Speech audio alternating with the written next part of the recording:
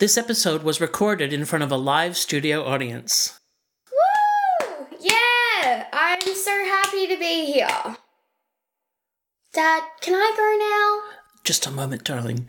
You're listening to the Action Figure Blues podcast, episode number 195, for the week of Wednesday, the 18th of November, 2015. I'm Scott, and with me tonight are... Ben. And John. This episode is brought to you by the Pop Culture Superstore and ActionFigureBlues.com. Tonight, our toys of the week are the Hasbro Star Wars Black Toys R Us exclusive 6-inch Snowtrooper Officer, the Mego Pocket Heroes Batman, and the DC Collectibles Batwoman Bombshell statue. Dad, why is the door locked?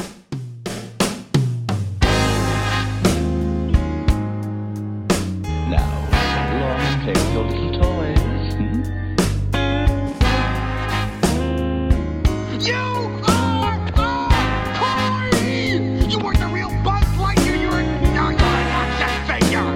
You are a child plaything. A toy is never truly happy until it is loved by a child.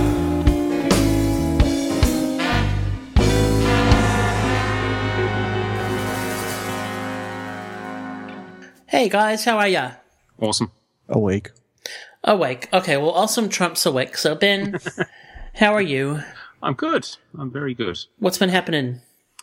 Nothing exceptional. I was very surprised to find some of the new Star Wars Black Episode 7 figures in some of my bricks and mortar stores around town. Goodness. And my excitement wore off quite quickly when I realised that Captain Phasma was missing at every locale that I went to, and some places were only getting basically a single box. So there was 4 figures, one of each figure in the wave. Yeah. And the first place I went to, I was quite excited because I found the 3 and picked them up and thought, oh, great, now I'm just missing Phasma. Oh, not a problem, I'll have a look around. And started doing the rounds and kept coming across the other 3, and it seems that, I don't know, I think there's a scalper out there who's due for an ass-kicking. Uh-oh. I don't know, because she's not turning up here either. I don't know what it is. It's, I mean, she's already going for big bucks on eBay, and I just, want Do you to- know what the case assortment was? Well, I think with these particular figures, and for quite some time, it's just been a box or a case of 4 figures, and you get one of each in the wave. Oh, okay. So it's, yeah, I was quite surprised. I wasn't planning to get Episode 7 figures. I wanted to see the movie first, but I'm just starting to really dig some of these designs, and when you sort of see them in hand, you think, why not? I'll pick them up. But Phasma continues. And then there's to the elude whole me. number thing. Well, there's the number thing, which doesn't help. No. But, I mean, I'm blown away by some of the displays that stores have got. Big W, which is kind of like the Australian Walmart. I went into my local one and into the toy section, and there was very little Episode 7 stuff on. I was quite disappointed, and I was walking over to the media area, and right next to it is a massive, massive Episode 7 display of everything. Toys, clothes, everything. Cups, the works. It was just huge. So, but anyway, the hunt continues. I've had to call on some of my international brethren to keep an eye out for me. But other than that, my week has been good. Oh, good to hear. And John, what about your good self? I had some sad thing happen this week. The first podcast I was a guest on in 2012. They're going to close up shop at the end of the year. Yeah. So What that's was? under Scoop Fire. Oh, really? Ah. Yeah, they're going to stop. Well, they're going to stop their podcast. I don't know what they're doing on their website side, but they're going to maybe retool. And Corey said he'd probably continue podcasting, but it would be a different format and stuff. So, as it stands right now, the Under Scoop Fire podcast will end at the end of the year. Hmm. Yeah, it's kind of sad. How long have they been around? Well, that was early 2012. I think they started maybe the fall before that, because I don't think I was listening from the beginning. So they're going to make it to about episode 150, which made me realize that 200 episodes coming up here. That's pretty impressive for a podcast, really, especially to hit them consistently week after week. Yeah, well, all we ever decided at the beginning was let's just try and do it weekly for as long as we can keep it up. So I guess so far we've been able to keep it up. Yeah, it's a lot of work. It is. It is. And so I think the only reason that we're still going is because, obviously we like each other and enjoy doing it, but also the jobs in putting it together have become much more distributed than they were when we started. So that the jobs that other people do, if it was just one person doing it, I think at the end you just go, I can't do all this. And you do get into your routine a little bit too. You have your sort of set days where you do certain things, and I tend to get on the computer really early on a Saturday morning to add news and that sort of thing, and you just get into the habit. Yeah. Oh well, good for them. I mean, at the end of the day, it's got to be fun and enjoyable, and when if you need to do something else to make it fun and enjoyable, you do something else. Well, I think the original hosts all had some real world issues and time issues and constraints, and just everybody wasn't matching up like they used to. I think that's one advantage that I've noticed on longer running podcasts is you have, like we do, multiple hosts that can take over the show as needed. So for sure. I think that helps quite a bit too. So for sure. What about you, Mr. Scotty? How's your week going? I had just a kind of normal Melbourne week. Actually, I had a really fun day on Wednesday because one of a new client from the Northern Territory came to spend a day with us, and I got to take him out to one of our local clients who has just been a real success story, and show him around. And so it was just a really fun day, and family's all good, and we're just kind of trucking along. Bit of a very kind of reflective, sad day here today because we've been watching the news of the terrible terrorist attacks in Paris, and just shaking our heads. So a bit of a somber, reflective mood around the place today, and some kind of those discussions you got to have with your kids about why people do stuff and no real answers. So but I think one thing that does kind of help us through those things is kind of focusing on good things and sticking to a routine. And so let's stick to routine, and we will come back in a moment and do some articulated news. Now you can have your own special Captain Planet adventure with your favorite Planeteers. There's Wheeler, who has the power of fire, and the daring Linka with the power of wind. You can even use the Planeteers Eco-Cycle. And your own power rings will let you call Captain Planet. Bring him to the rescue and save the Earth. Captain Planet and the Planeteers, now available at Kmart. Well, Articulated News is our look at the week that was, and perhaps announcements about new items or industry news. It's not everything, it's just the things that have caught our eye. If you'd like to follow along with the things that we are talking about, if you'd like to have a look at them, the links to all of the items we're about to cover are in the post for this episode on the actionfigureblues.com website, so do go there if you want to follow along. And Ben, you have got our first news items.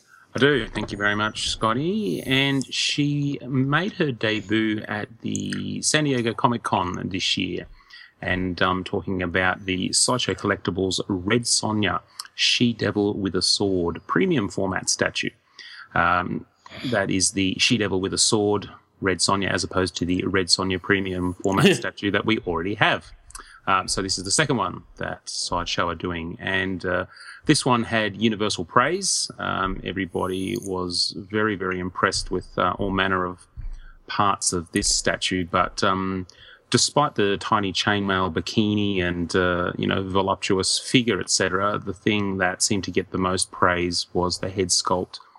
That portrait is an absolute stunner. Yeah. A lot of collectors out there are very nervous about whether the factories can actually come close to matching the prototype. And now that Sideshow have decided to, plaster all their pre-orders with prototype shown, so that that excuses them for not being able to match it up.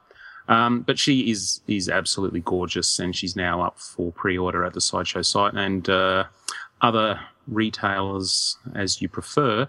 A little bit pricey. I was quite surprised. She's $550. We talked about how a lot of the premium format statues were now well over $400, and we'd seen the end of the $399.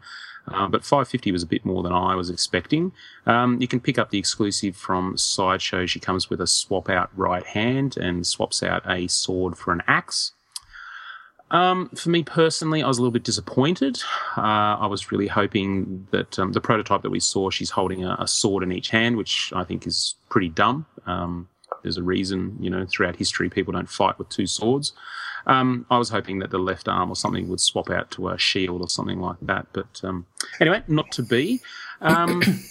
She's actually out in the final quarter 2016. And, look, she's stunning. I'm hovering on this one. During Sideshow's recent Spooktacular, where they sent their daily email where you could... amongst other things, win reward points. I picked up about $35 in reward points with that little deal, and I already had about 55, so I've got about $90 in reward points just sitting there. So I'm umming and ahhing over this one. But yes, she's a bit of a stunner, I think. This really reminds me of the paperback covers from that series. Yes. There was a series of paperback novels for Red Sonja, and this really reminds me of that. I think it was Royo Art on that. Yes, which she's... Sorry, Scott. I'm just... Look, I understand the genre, etc., but the highly detailed giant snake guts kind of kill it for me. Yes, it's an interesting choice, that one. Yeah, at that scale in particular, like it's like highly detailed, very large guts. Yeah, look, it's sculpted by a guy named Will Harbottle, and the thing that's actually really got me is just some of the fine detail that he's incorporated. So, for example, with her chainmail bikini, there's a brass ring that joins the two parts together on her hip. And if you look really carefully, the way she's turning, the brass ring is just sort of slightly, indented into her flesh. And that level of realism is really quite impressive. And even some of sort of the subtle veins in her arms, just to sort of give her that athletic look. Yeah, I have to agree. I'm be very worried about how this is actually going to come out. There's so much really detailed paint stuff there that you really want it to go to a very good factory. Hopefully the price is what's driving that. Yep. Yeah. Well, that's right. I mean, maybe it's a bit more expensive to accommodate for that. We'll see. I'm not really sure if there's any mixed media going on with this one. She doesn't have sort of a cloak like the original statue does, but hey, you're not really getting it for that. So we'll see what happens at the end of 2016. All right, moving on. And Koto Bukiya, who, to my knowledge, don't do a great deal of sort of blind box, blind bag kind of stuff, have announced a bit of an odd one. And they are doing some Alien Big Chap minifigures. And for those people who don't know, Big Chap is the affectionate name given to the alien from the first movie. And these are sort of little, when I say little, they're a couple of inches tall.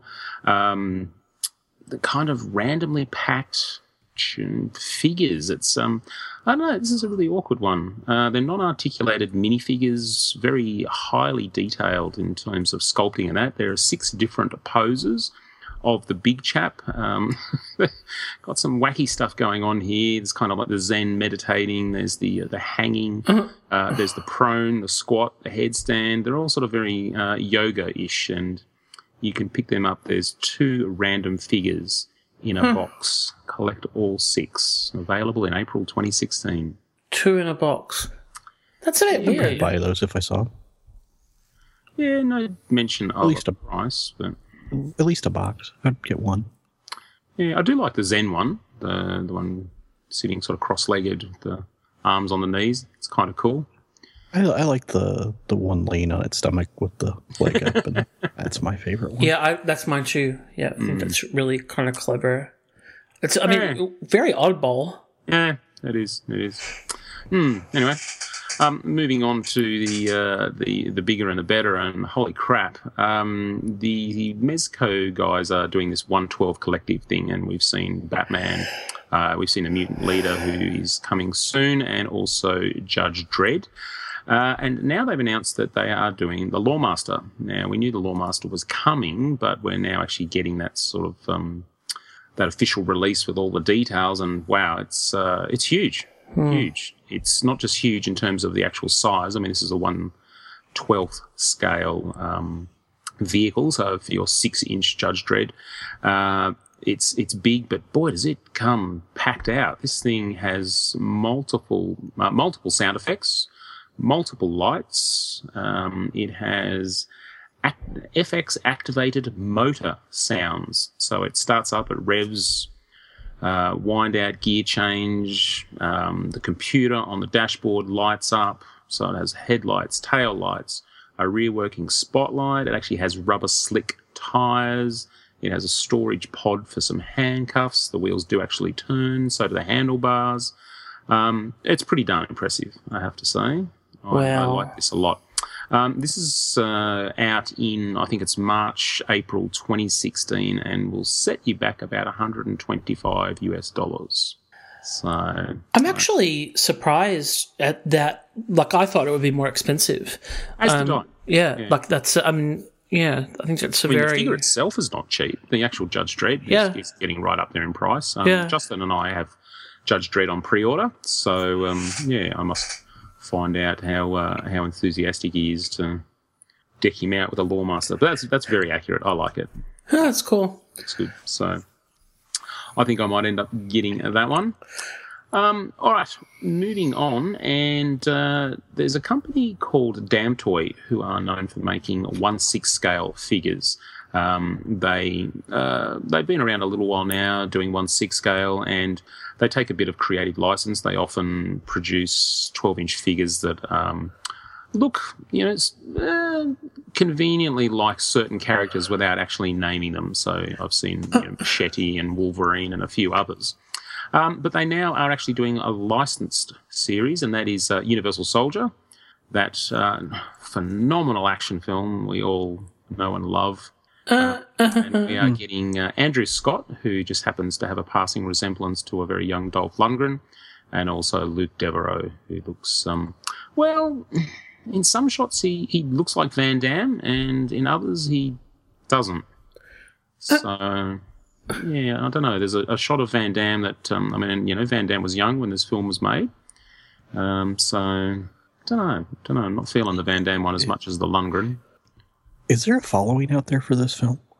Well, there must be, because they've made about 26 of them. So, oh, I didn't know that. Oh, yeah, they're Universal Soldier 2 and 3 and Return and, Redo and Around the World and... I must have missed that. Revenge of the Universal Soldier and are these Universal the same? Soldier: The Force Awakens and. Are they the same body with just different heads, or? Well, no, I imagine Damn Toy has a number of bucks they can use, because Lundgren's a big fellow. I think he's about 6'5", and I'd say Van Damme's a little fellow. So I'd say he was on a smaller buck. But they're fully kitted out with movie accurate stuff. They come with their fatigues and assorted sort of futuristic body armor. They each have. They each come with their Desert Eagle pistols. One, I think Van Damme comes with his MP5. Lundgren comes with his M60. They've got everything from their communication headsets, multiple hands, grenades, that sort of thing. So, yeah, they look pretty good. Yeah, their armor's kitted out a little different, too, it looks like. Okay. Their actual outfit. Yeah. So, it's been a while since I saw that movie. Yeah, for sure. I don't think I've ever seen it. Yeah, about 95. The first one. Oh, really? Even I've seen in that first one. Yeah, that's okay. And it just goes downhill from there. So, anyway, decided to end my bit of news with an oddity, and boy, is it an oddity. We've talked quite a few times over the last several months about Bandai's movie realization Star Wars figures. This is the Darth Vader, Stormtrooper, Empress Royal Guard, and a few others that have been reimagined, inspired by samurai look and feel, and they are now looks like they're expanding that to include other cinema people, characters, whatever. And Spider-Man is first up. So we have the Marvel movie realization Spider-Man figure. And he has been samurai'd and... No, don't like it. I don't like it. yeah. I don't hate it. I almost hate it. I didn't mind Vader. I thought the Stormtrooper looked particularly good. I'm not feeling this one at all. You know what it is for me though. It looks very Kamen Rider. Oh. It's got that kind of feel to it to me. I mean, look, this should work. I mean, the way they've incorporated, the web pattern of his costume into the various sort of armor plates, like on his the greaves on his sort of shins and the pauldrons and that sort of thing on his shoulders, it really should work. But I think that the head or the helmet in particular is where, for me, it's been let down. It's so different it doesn't actually look anything like Spider-Man. That's what I don't like about it is that I'm not really a huge fan of the concept. I do think the Star Wars ones I could look at and see, something appealing about them, even though they weren't for me. But this, I think it's just too far. Yeah, I think that cracked me up about this bit of news was if you go down to the comments, there was an awesome comment from Dwayne Pinkney who said, "Who buys this shit? Almost 40 years and I'm still waiting on a classic Nicholas Hammond TV Spider-Man figure. But instead we get this stupid crap." So there you go. Dwayne likes to just, get straight to the heart of the situation. No beating around the bush there. And I don't know. I think I like this better than I would like that. Yeah, there you go. So that's my news. There you go. Well, John, I feel like you're not going to have a hard time topping that. Well, Sideshow has put up for order because there's not enough of him, and who knows if he's in the new film? Maybe he is. Boba Fett statue. This is. Do we know what scale this one is? Oh. This is their concept artist series. So this is actually a concept Boba Fett. All in white armor. Got the little bit different funky helmet. Still kind of got the eye slit, but not quite the T slit yet for the helmet. You can see how it evolved from this. It's obviously a Ralph McQuarrie design. Should get the full solicitation next week. So yeah. It looks okay. I don't get me wrong, I love Ralph McQuarrie stuff, but I don't know that bringing it to statue form, But I guess I'll echo that sentiment. Who buys all of this? It's 1/5 scale. Okay, thank you. So this is the second in the concept series line. So the McQuarrie Stormtrooper is already up for pre-order, and that says 1/5 scale. So you would assume that Boba Fett's going to be the same. Yeah. So I mean, I like the concept stuff. I obviously not a big enough fan to. I guess if you're a Boba Fett fan, this might be a thing for you. Yeah, you have to be a mega Star Wars fan, especially spending the kind of coin that it's going to cost. Yeah, well, the Stormtrooper's 400, so you'd have to assume this will be at least that much, if not more. It'll probably be more with the backpack and stuff. So, I'm just kind of flicking over the Stormtrooper to compare, and it's 18.5 inches tall, but with a very elaborate base, like quite a tall base, which actually, I don't know. I think I'd be more inclined to think about these if they were a much smaller scale. But just because, but there you go. Again, I'm constantly blown away. I have a big display of the stuff that I enjoy, but I see pictures of people, who are their premium format collectors and their display and how many of them they can display. It blows me away. So there you go. There wouldn't definitely be room for something like this in my collection. See, I would think, because they've done a Boba Fett premium format, haven't they? Oh, surely. I would think. I would think you'd want to do these, concept ones in like a smaller scale because you'd want to put them in between. Instead of that giant, I don't know. Your mileage may vary. We'll see. Well, in case you hadn't spent enough money on that already, we've got a new motorcycle helmet. Oh, it's not a motorcycle helmet.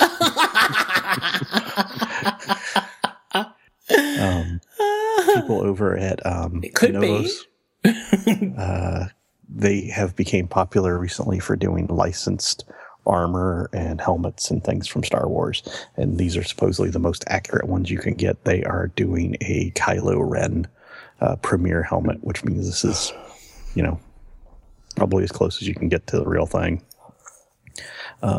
Second quarter 2016, so $200 non-refundable deposit. So if you don't know who Kylo Ren is and you don't feel good enough to go out at this point, you might miss out. But wow, yeah, I mean, it's got really all nice. it's got all the weathering and stuff on it. It's got dents and scratches, and if this is what the prop actually looks like, it looks quite a bit different than what I thought it would look like, because it looks like he's been in some tough scrapes along the way. Yeah. Like this thing's been pieced together a couple of times. In the scheme of things, that's actually not a bad price. Like some of the high-end Star Wars helmets go for $1,000. So yeah, and you can see the Vader kind of design in it as well.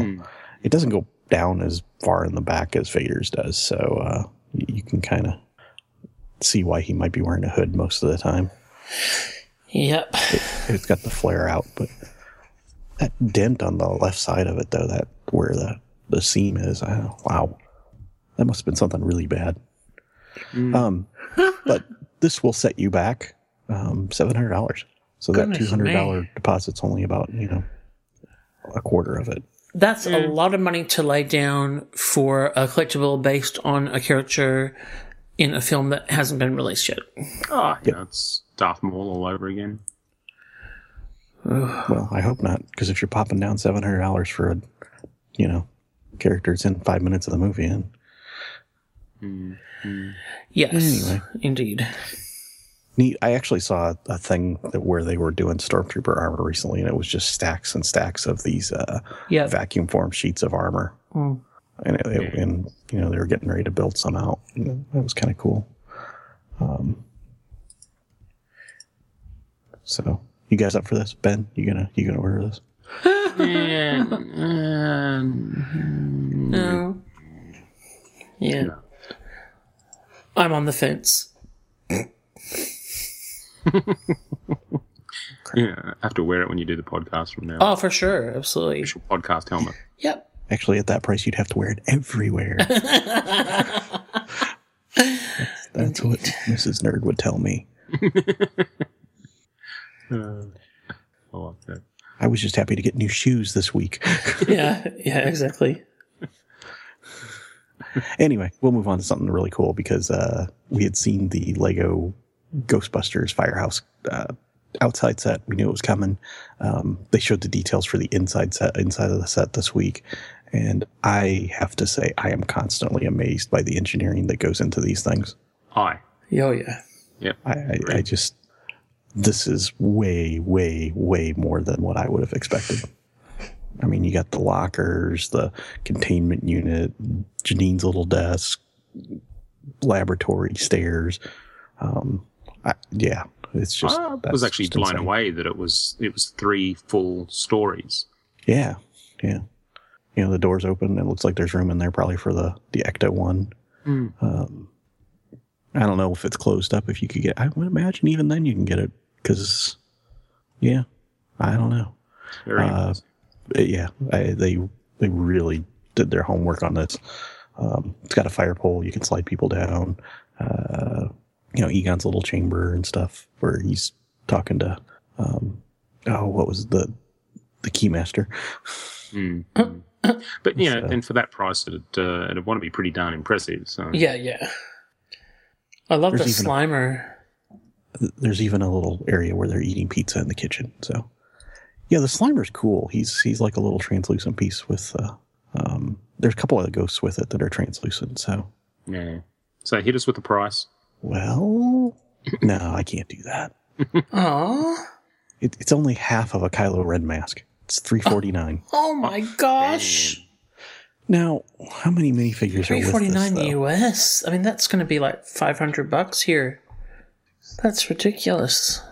Yeah, it'd be at least 500. Yeah, they're pretty good at their Lego prices here. Woo. 9 minifigures and 3 ghosts, if you include Slimer as a ghost.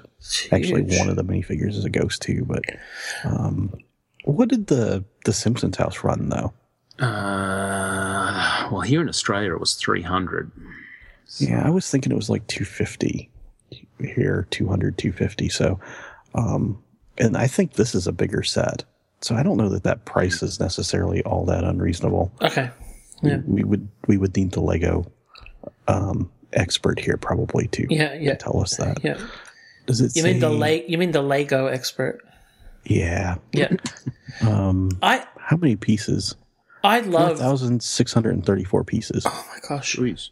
The Dana minifigure, I think, is just fabulous. I don't know. I keep looking at the hair is amazing. I wonder if that's like. I love it. I actually like how they did the base on the library ghost Yes. because that is cool too. Very clever. So They're all great.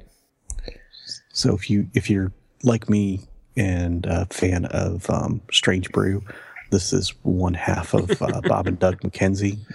If you want that minifigure, so that'll set you back a little bit for that one. Nice. All right, we'll move on. Tweeterhead, our good friends over there, because everybody's our good friends, is coming out with another in their series of Munsters statues, and this one's a little more normal. This is Marilyn, and the only thing that really screams Munsters about this is she's holding Spot's collar, and Spot is the dragon that lives under the stairs, and she has his collar, and it actually has a big tag on it that says Spot, so you know who Spot is. But pretty much that 1950s, 60s woman in a dress standing there, Now, smiling at the camera. I'm sure there is a black and white version of this as well. I would have to think.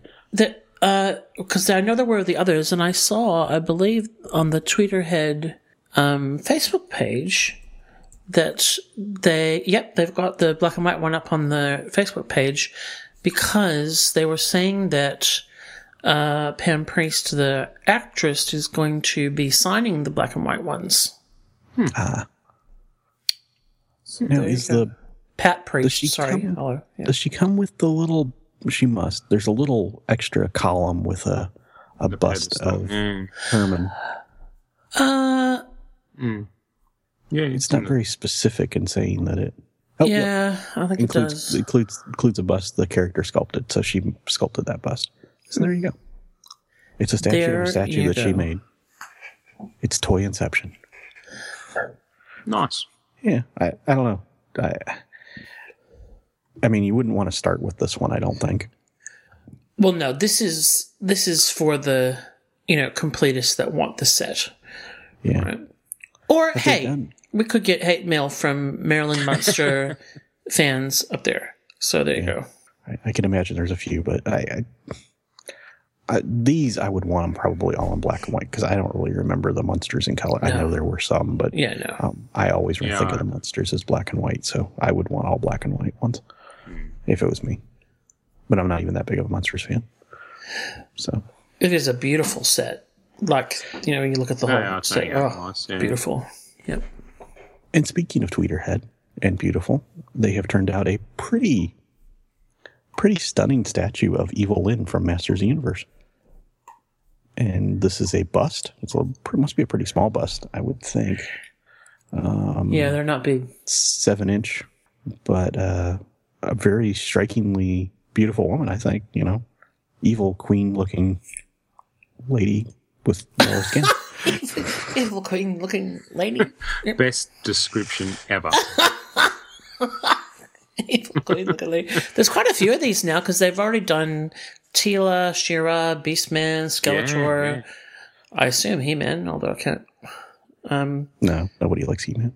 Well, I'm looking at the list and I can't see the He-Man one, so Yeah. I'm It's sure nice it to is. see though. that level of commitment because, for us as collectors, when you Yes. approach something like this, you go, well, I really like this property, and I hope they do more than 2 before, they close their doors and whatever.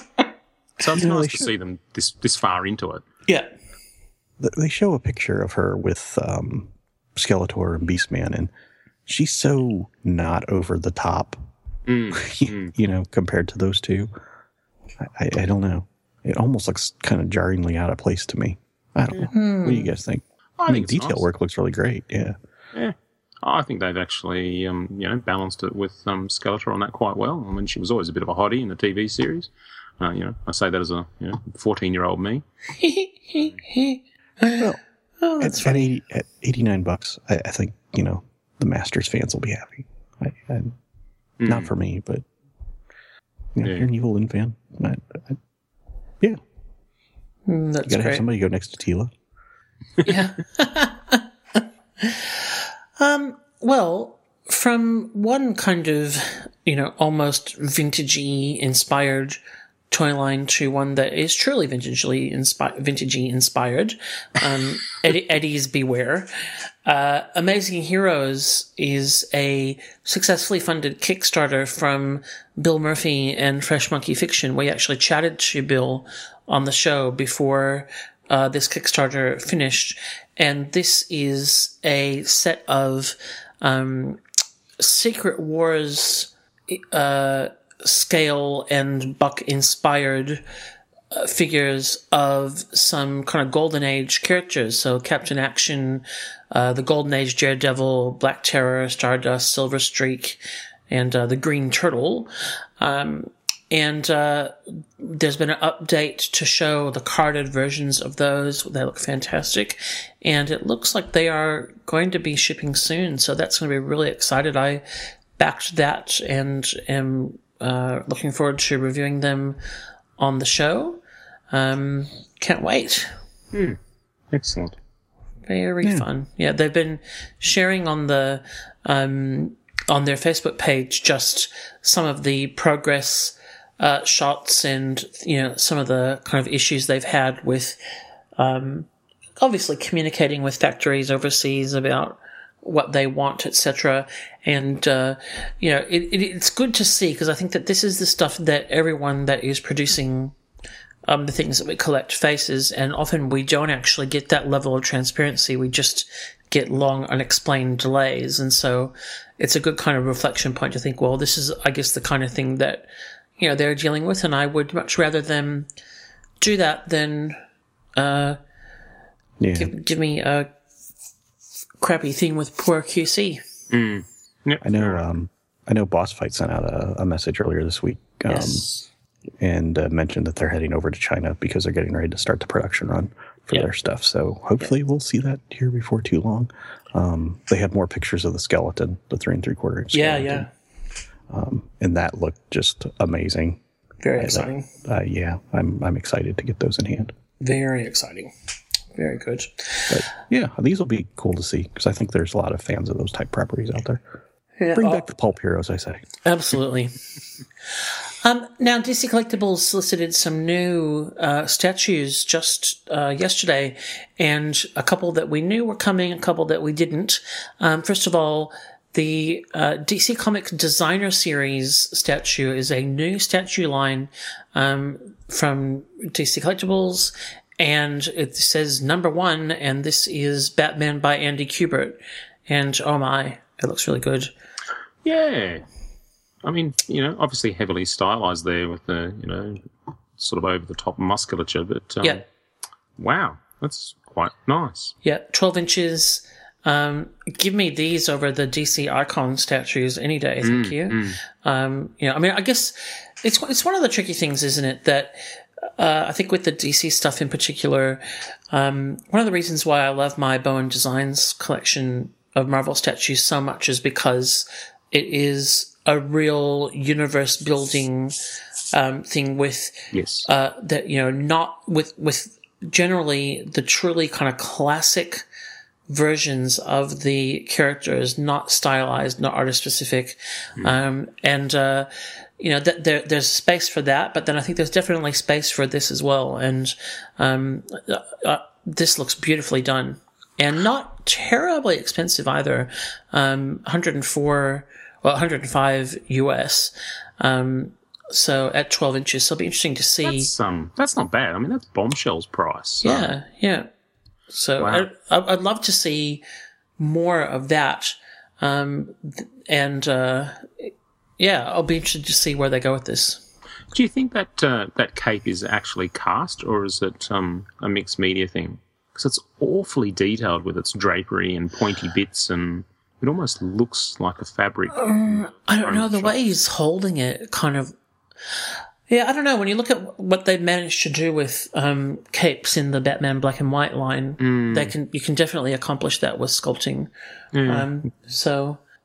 Interesting to see. I mean, this isn't a purchase for me, just because that's not, that kind of particular stylized look isn't a Batman statue I need. But who knows, if I see it in person and love it, it could be another thing. Because that's one of the reasons I love that kind of scale for statues is that they don't take up mountains of space. You can display quite a few together. So. And I like the fact that it's out in February 2016, which is only 3 months ago. That's a nice contrast to Sideshow, when you're ordering something that'll be out in March 2018. Yeah, that's something that, DC Collectibles, kind of one of the changes that they made in their model from DC Direct was soliciting things much closer to the release date. So, and I'm a fan of that for sure. Yep. Then a bust, quite an unusual piece for DC Collectibles, a Batman Dark Knight Returns bust, and this is the kind of really traditional idea of the bust, no arms, just the V, but with the bat symbol that extends over the... I don't like it. Did they go to a kindergarten and have kids cut out like paper bat symbols and awkward, just paste isn't it? them on the... I don't like it. Because that's what it looks like. Yeah. Very awkward. Yeah. I think the head sculpt, awesome. Here, fold the paper in half and cut out this bat. We need 200 of these and we'll have your pizza party. No, we need 5,200. Stop eating the glue. You can even see the fold down the middle. Oh, it's hilarious. No, I don't like that at all. You can't unsee it that way now, can you? No, totally not. That's so dumb. Okay, it's almost red cardable. Gosh, but it's only $50, so there you go. That's because they got child labor. Mrs. Smith's. Oh, sorry. Sorry. Limited edition of 3,000, so it didn't even get the 5,200. There you go. That's an absolute collectible now. Absolutely. Now, onto two things I am really excited about. Carmine Infantino, Batman Black and White, and Batman Black and White Robin. Finally, a Robin in the Batman Black and White line. It's only taken however many years. First non-villain... Oh, sorry. As far as I'm concerned, the Batman Black and White new 52 Batgirl statue is not in canon. So first supporting... I thought, didn't they do Nightwing? Nope.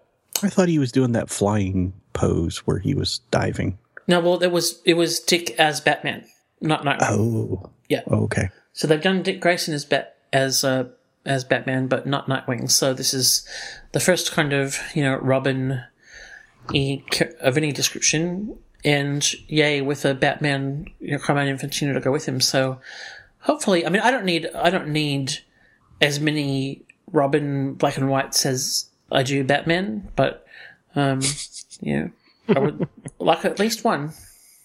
So it's exciting. I'm excited anyway.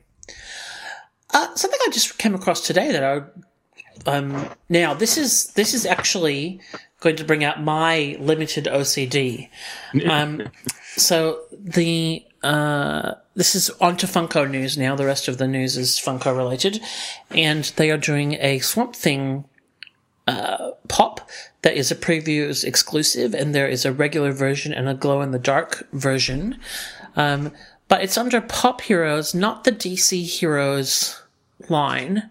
that my eldest has been collecting, and so it's got the number 82. I don't know what that really relates to, because I don't think there's been 82 DC Pops.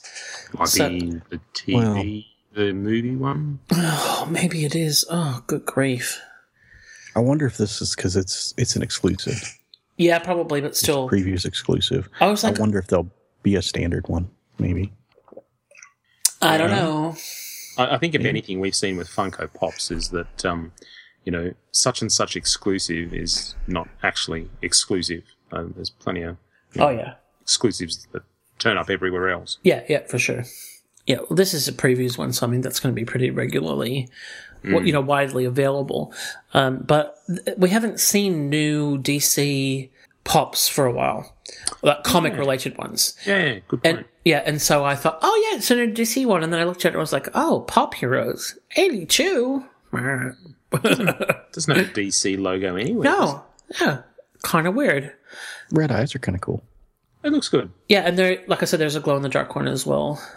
So why? Yeah, which I don't like glow in the dark things, but some people do. So there you go.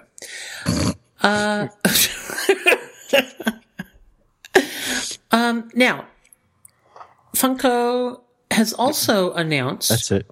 You're getting glow in the dark condoms for Christmas. I know that's so weird. How did I know that was going to end up there? That's why I kind of got distracted. I was like, like glow in the dark. Oh, let's not talk about those. Oh, heaven help us. How do we rescue this? I know. We'll talk about more toys. These aren't glow in the dark toys. These are Arkham, Arkham series that are not even Arkham City or Arkham Asylum. They're just Arkham series mystery minis. It's because it crosses all the games, doesn't it? Yeah. See, now this is the thing that I don't really like about this stuff is they've done like one set of normal DC mystery minis. Yeah. And now they're going on to something else. And that, for me, as a, I want them all and I want every character like this collector just does not work. Thanks for making me wait. Yeah. So, but these are like quite cool. I've had mystery mini woes since the last time I was on. Oh no. Yeah, more in feeding the addiction. Okay, no worries. So you'll have to stay tuned. Stay tuned. Keep listening. Yep. So, I mean, most of these are pretty, that could pass for comic versions. The Nightwing, Catwoman. Hey, look, Optimus Prime. Who is that supposed to be? That's Arkham Knight. Oh, well, okay, there you go. Yeah. And there's a couple of Batman and the... Oh, yay, Harley Quinn. So, yep. We actually watched the first episode with Harley Quinn on Batman the Animated Series this week. She plays a very little role in it, though. Okay. She's more just a henchman. Good episode, though. Good episode. Indeed. Great series. And then the final bit of news is not a toy announcement, it's an industry announcement. Final Sugar, which has got the Dorabs, the Vinyl Vixens, Vinyl Idols, Super Deluxe line, has been linked to Funko. I think, we've been kind of wondering what the relationship was there, but they have now announced that they have acquired Vinyl Sugar. And so I don't know that the Vinyl Sugar brand is going to continue or whether they're just going to be absorbed into Funko, because it does say the Vinyl Sugar website and social channels will be retired soon and Funko will be the source of news. So we'll see whether or not that line, that brand continues or whether they just become Funko branded. I don't know. They kind of kept the Super 7 alive, didn't they? Yes. Are they officially part of them? I mean, I would expect they would keep the brand, but yeah. You don't know. I think it kind of makes sense to have different little brands within, so you have your kind of more stylized stuff. I'll be interested to see the Vinyl Vixens have been I wonder how well they're selling, because I've seen them around everywhere, hanging around. So I'm interested to see that they've actually put that brand in there, because I kind of wondered if they'd drop that because there hasn't been any more beyond the original few that they did. Yeah. You know, I actually saw this week Shaun of the Dead Dorbs. Yes. And I thought to myself, you know, if you got the Shaun and you put little glasses on him, it would be like a little Scott sitting on my desk. It's scary and frightening. Scary and frightening, for sure. And that was actually my first thought. That is really scary.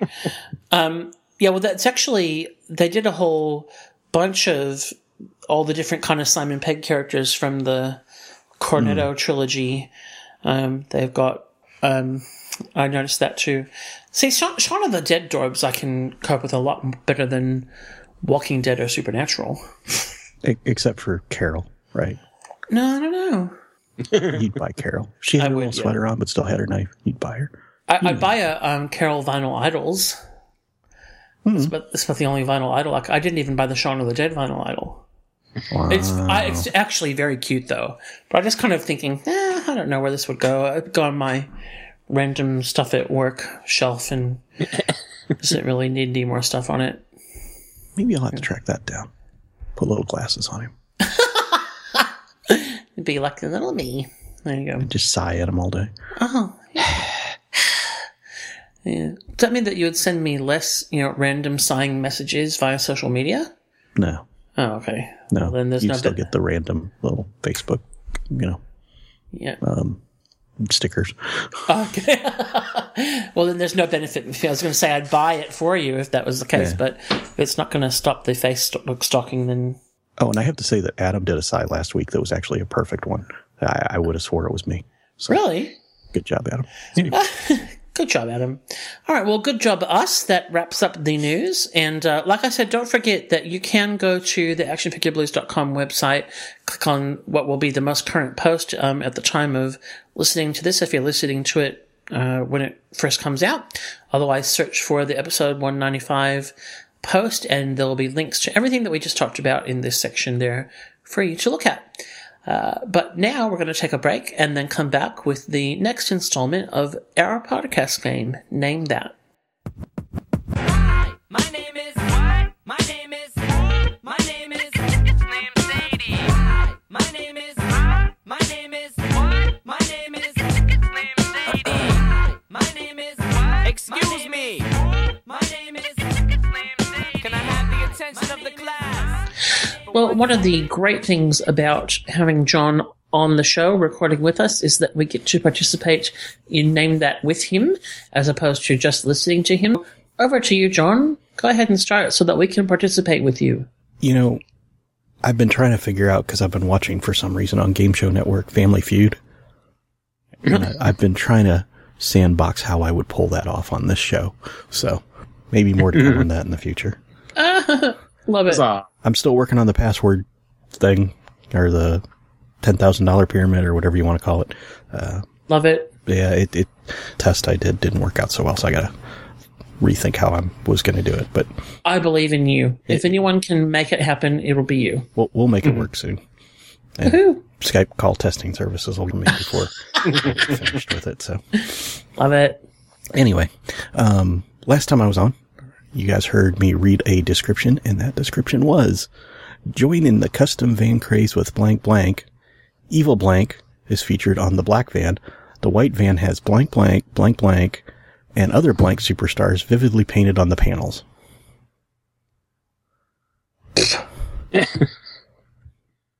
Josie and the Pussycats. That's a great guess. Thanks. Because it's about- Scooby-Doo? That's another great guess. Because you would think, Bang owned a van, and Scooby-Doo had a van, Yeah. but they didn't have a white van.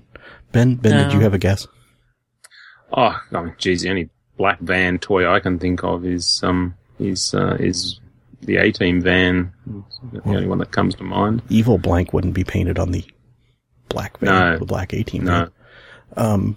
Our friend Hellbot got this one from the Star Wars SSP vans. They were vans that had ripcords in them, and you would put the ripcord in and pull it out, and it would take off on its own. A black one that had Darth Vader featured on the side. That was the evil blank. And then the white van had, basically all the heroes painted on it on the side with the Star Wars logo. Of course. And if you've ever seen the original, like the catalog, Star Wars catalog that was out in Kenner with the 12-back stuff, these are in there. I don't think they made it more than about a year or two into the line. Kind of neat little things. They also had some model kits around that same time that were Star Wars vans, because I had one of them, and they had a real almost TIE fighter like cockpit sunroof on them. So those were kind of cool too. And sometimes they get confused with these, but neat stuff. And Hellbot knew that one, so good for him. Job. Very good. You guys didn't have those when you were young?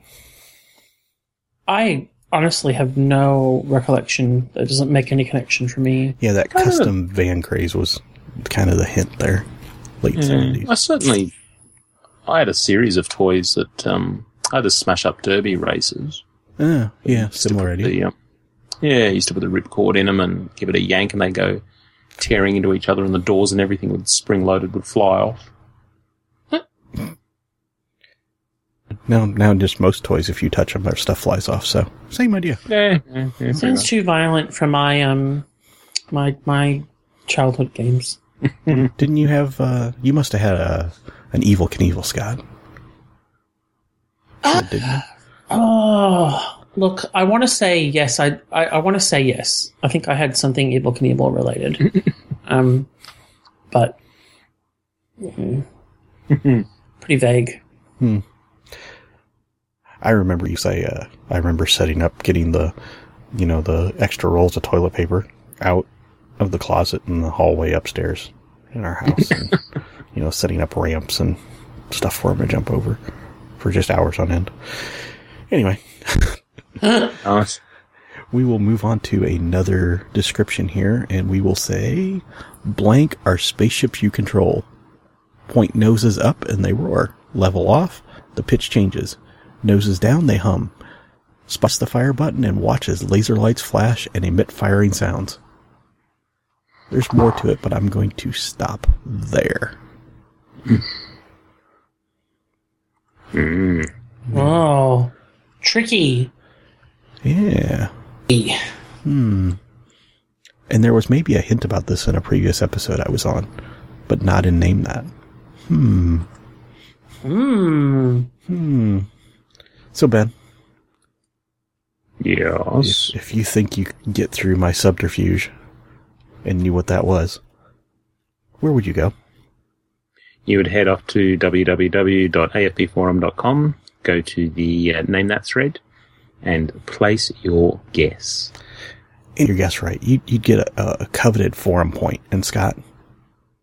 Yes. What could they do with that forum point?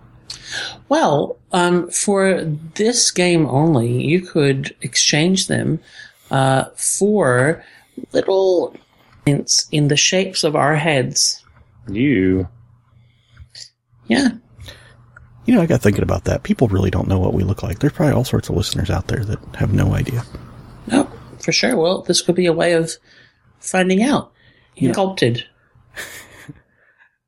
Well, mine, you would just take a regular breath mint and keep it in your mouth until it was round and bald, and you could put some pocket lint on it for a goatee. And Stick glasses. Yeah. Stick glasses on it. You'd be right. Yeah. Well, I only wear glasses about half the time, so Oh, okay. yeah, you'd be good. Yeah. You'd be good. Very good. And if you want to get out there and get an extra forum point, I will give that to the person that will guess which one of us is the tallest. So come on. Oh my goodness. If they've ever listened to the show. Actually, you know what? I think that could be pretty close between. Blank and blank. Yeah. And neither of them are me. Yeah, neither of them. We could go with who's the youngest, but I think that's pretty obvious. It's me. Yes, it is. No, it's obviously I hate vintage, even though I'm saying I don't. Yeah. That was perfect last week. I enjoyed that. And if, all of this guessing is just too hard, go over to tvandfilmtoys.com on Tuesdays, Thursdays, and one of these days I'll post some new stuff over there, and you can take the guess at the picture version. And you can still guess in the forum, get points and hints and clues and all sorts of stuff. So, hand-sculpted breath mints. Yeah, B. Mm. Well, thank you very much for that, John. A nice challenge for us to... I wonder if anybody can beat Hellbot to it this week. While you're pondering that, we'll take a short break and we will come back with the first of our 3 toys of the week.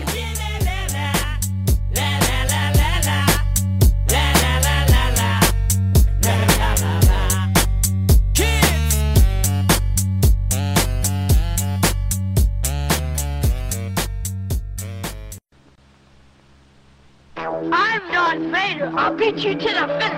I've got Luke, R2-D2, Chewbacca, and all the good guys. I've got the Force.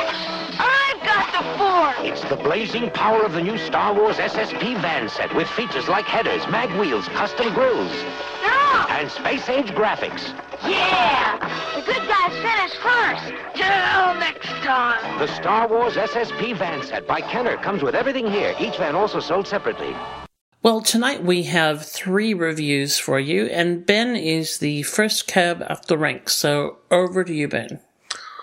Thank you, sir. I got quite the surprise the other day in my hunt for Star Wars Black figures. While I was looking for the ever-elusive Captain Phasma, I wandered into my nearest Toys R Us and was pleasantly surprised to find the First Order Snowtrooper officer. Pretty impressive for a number of reasons. The first is that this figure has actually beaten the regular Snowtrooper to the shelves because the regular one is in Wave 4. But this is actually a Toys R Us exclusive. And as we've probably mentioned many times on the podcast here in Australia, we don't tend to get the exclusives. So, yeah, very impressed to see them there. So I picked up all of them that they had, and before you send abusive letters saying that I was scalping them, I immediately distributed those in need. So Eddie's got one on the way. So yeah, definitely a nice find. So it was a 2015 release. This fellow's just hitting the shelves now. Obviously, Star Wars Black 6-inch figure. One of the things you actually notice straight away when you get this guy out of the pack is that he's actually well, you know, that famous line about, aren't you a little short to be a stormtrooper? He's actually a bit of a little fellow. He actually comes in at almost exactly 15 centimetres, which is under 6 inches tall. And placing him next to some of the other figures like the regular black stormtrooper, yeah, he's actually quite short compared to those guys. So... Yeah, but anyway, doesn't sort of, doesn't impact in any way, and probably just looks good around Captain Phasma, if you've got one. But I'm not bitter. Look, you can pick these up for around the $20 mark, depending, because this is the exclusive. You probably find that people are hawking them online for significantly more, but yeah, have a look around. They're definitely landing now. In terms of packaging, yeah, the Star Wars Black packaging from Hasbro has been sort of evolving. If you think back to the earliest figures, this is the standard window box packaging. As far as I'm concerned, all 6-inch figures should come in window box packaging like this. The original Black series had the big banner, the big black banner across the top with the logo and that disc with the kind of the etched picture of the character. That changed and the banner was removed and sort of moved towards the bottom when the bigger figures came out, like Vader and Chewbacca, because there wasn't enough space in the window to display them. With this sort of series, they've kind of gone back to the original packaging with the black banner across the top with the Star Wars logo. But what they have done is now included a diagonal piece across the bottom right corner, which kind of hides part of the figure. It's a really odd thing to do. So that disc that used to be up in the top right corner with the figure's sort of head is gone, and it's just the Star Wars logo now. But in that bottom right corner, which we've now got significantly more packaging to do so, there's kind of a chest up shot of the figure. It's a bit lame in appearance, I think. I'd rather get a better look at the figure than just have a dull sort of picture. But anyway, it is what it is. The back's actually not much more exciting. In fact, probably half of the back of the packaging is taken up with all the usual stuff, such as copyrights and who owns it and age appropriateness and all that sort of stuff. You get a little bit of a bio, and then they repeat the picture that's on the front on the back, and yeah, it's really kind of plain. Probably the most interesting thing to note with this guy is, for those of you out there who are like me with OCD, this actually doesn't have any numbering on the side of the packaging. So, no, it's just a big red stripe with a Snowtrooper Officer. Snowtrooper Officer is interesting because he doesn't even get a rank. He's just an officer. And of what rank, we have no idea. So, anyway, moving on. It's collector friendly, the packaging. Get him in and out fairly easily if you don't destroy the tray, if you're, sort of gentle with that. Now, the sculpt, this is what has put me over the line with collecting the Episode 7 figures, and that is the designs. I've been seeing sort of more and more stuff come out, and I think, I thought the Stormtroopers were phenomenal. But now that I've seen the Snowtroopers, I really, really like them. What's really nice about the Snowtrooper is it really does feel like a nod to Ralph McQuarrie. If you look at the original design he did for the Snowtroopers, this is really, really quite close to that in terms of the helmet style. So gone is that weird kind of material face piece that hangs down, and it's actually been replaced by a full helmet, which looks quite neat. The skirt is actually still there, so that remains. This is just a really, really nice update, I think, of the original. I've always been a fan of the Snowtrooper, and this does justice to that original one.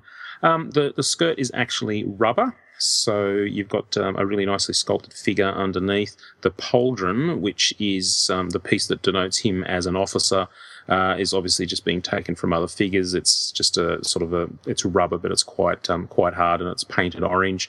Bit of a lame way to denote an officer, I think. Hey, you're an officer now. Let's put this giant rubber thing over your shoulder so that everyone can see it, rather than a few pips or whatever that you would normally get.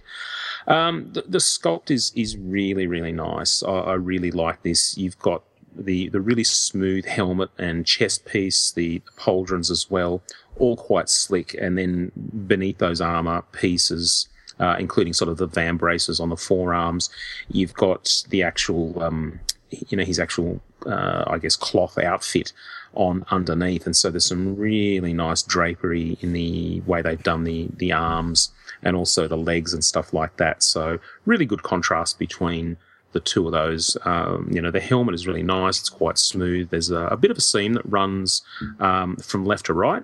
But when you're sort of looking at him from front on, you actually don't see that.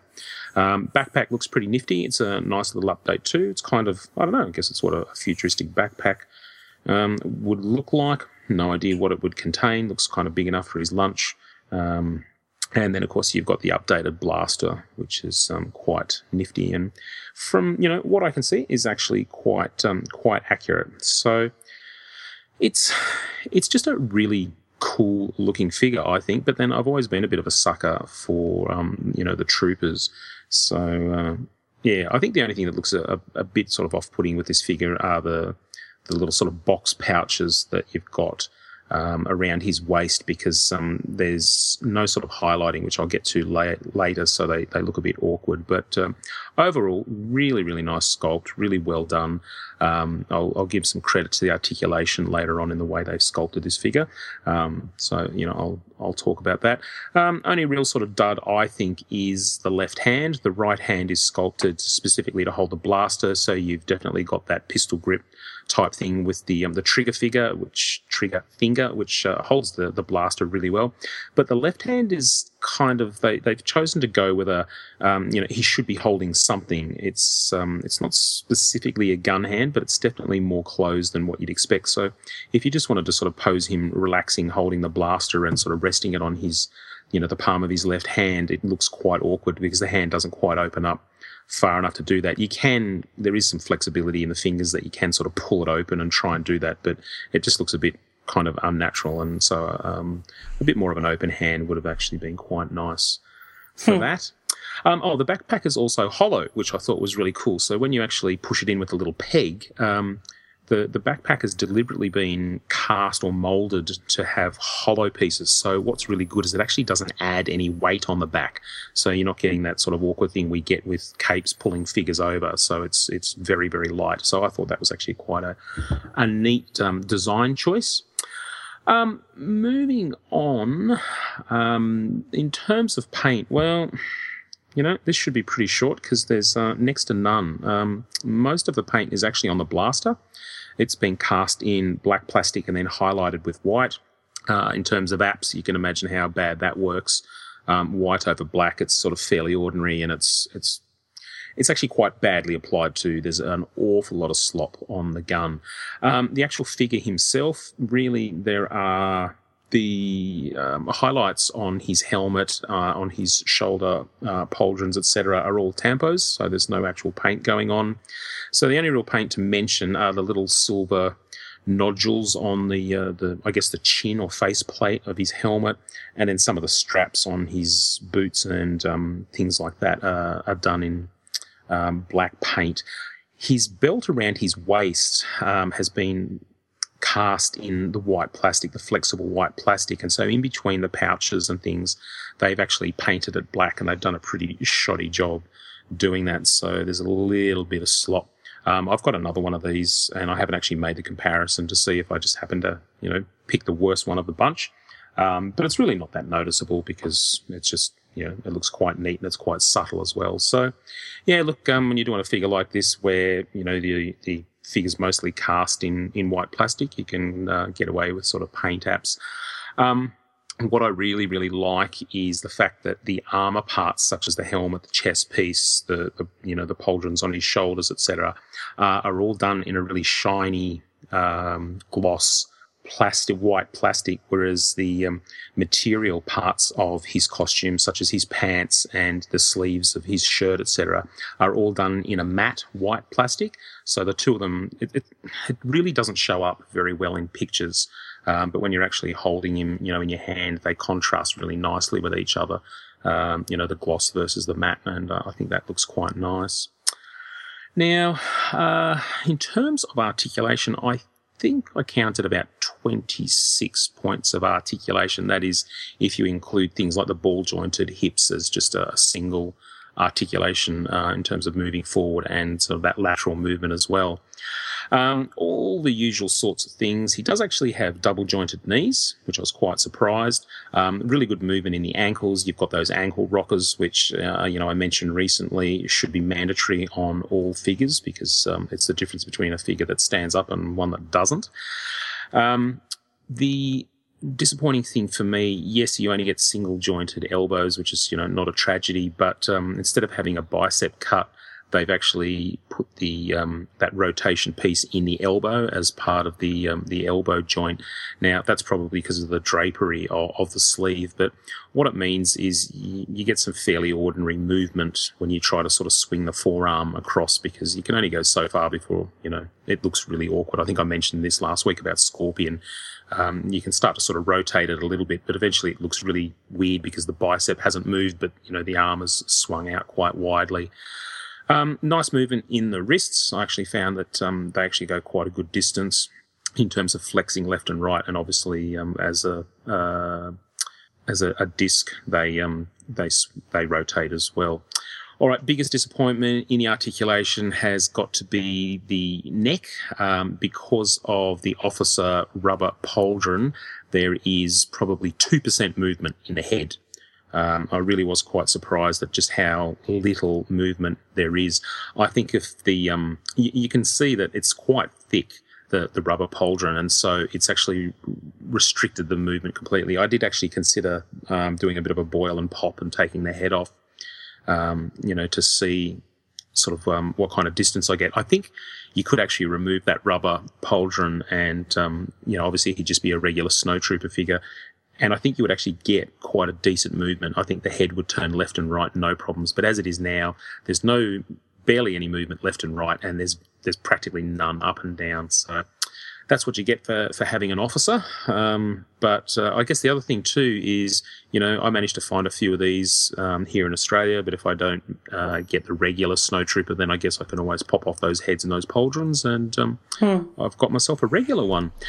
He does actually have it's not quite his waist and it's not quite his chest. It's kind of in between. It's a sort of a stomach joint that it must be ball jointed because he can kind of move left and right and then forward and back. But I don't know whether it's just maybe that joint is just a bit too tight, but there's almost no movement in that as well. So really, in terms of getting a decent pose out of this guy, it's kind of all in the legs because those ball jointed hips, you get some decent movement out of it, and also the double jointed knees and those ankles will let you do some pretty groovy poses. But beyond that, I think just the very nature of the figure's design does not lend itself particularly well to articulation points. So they've probably done about the best that they can, given the limitations, but still it's a little bit disappointing in terms of that posability.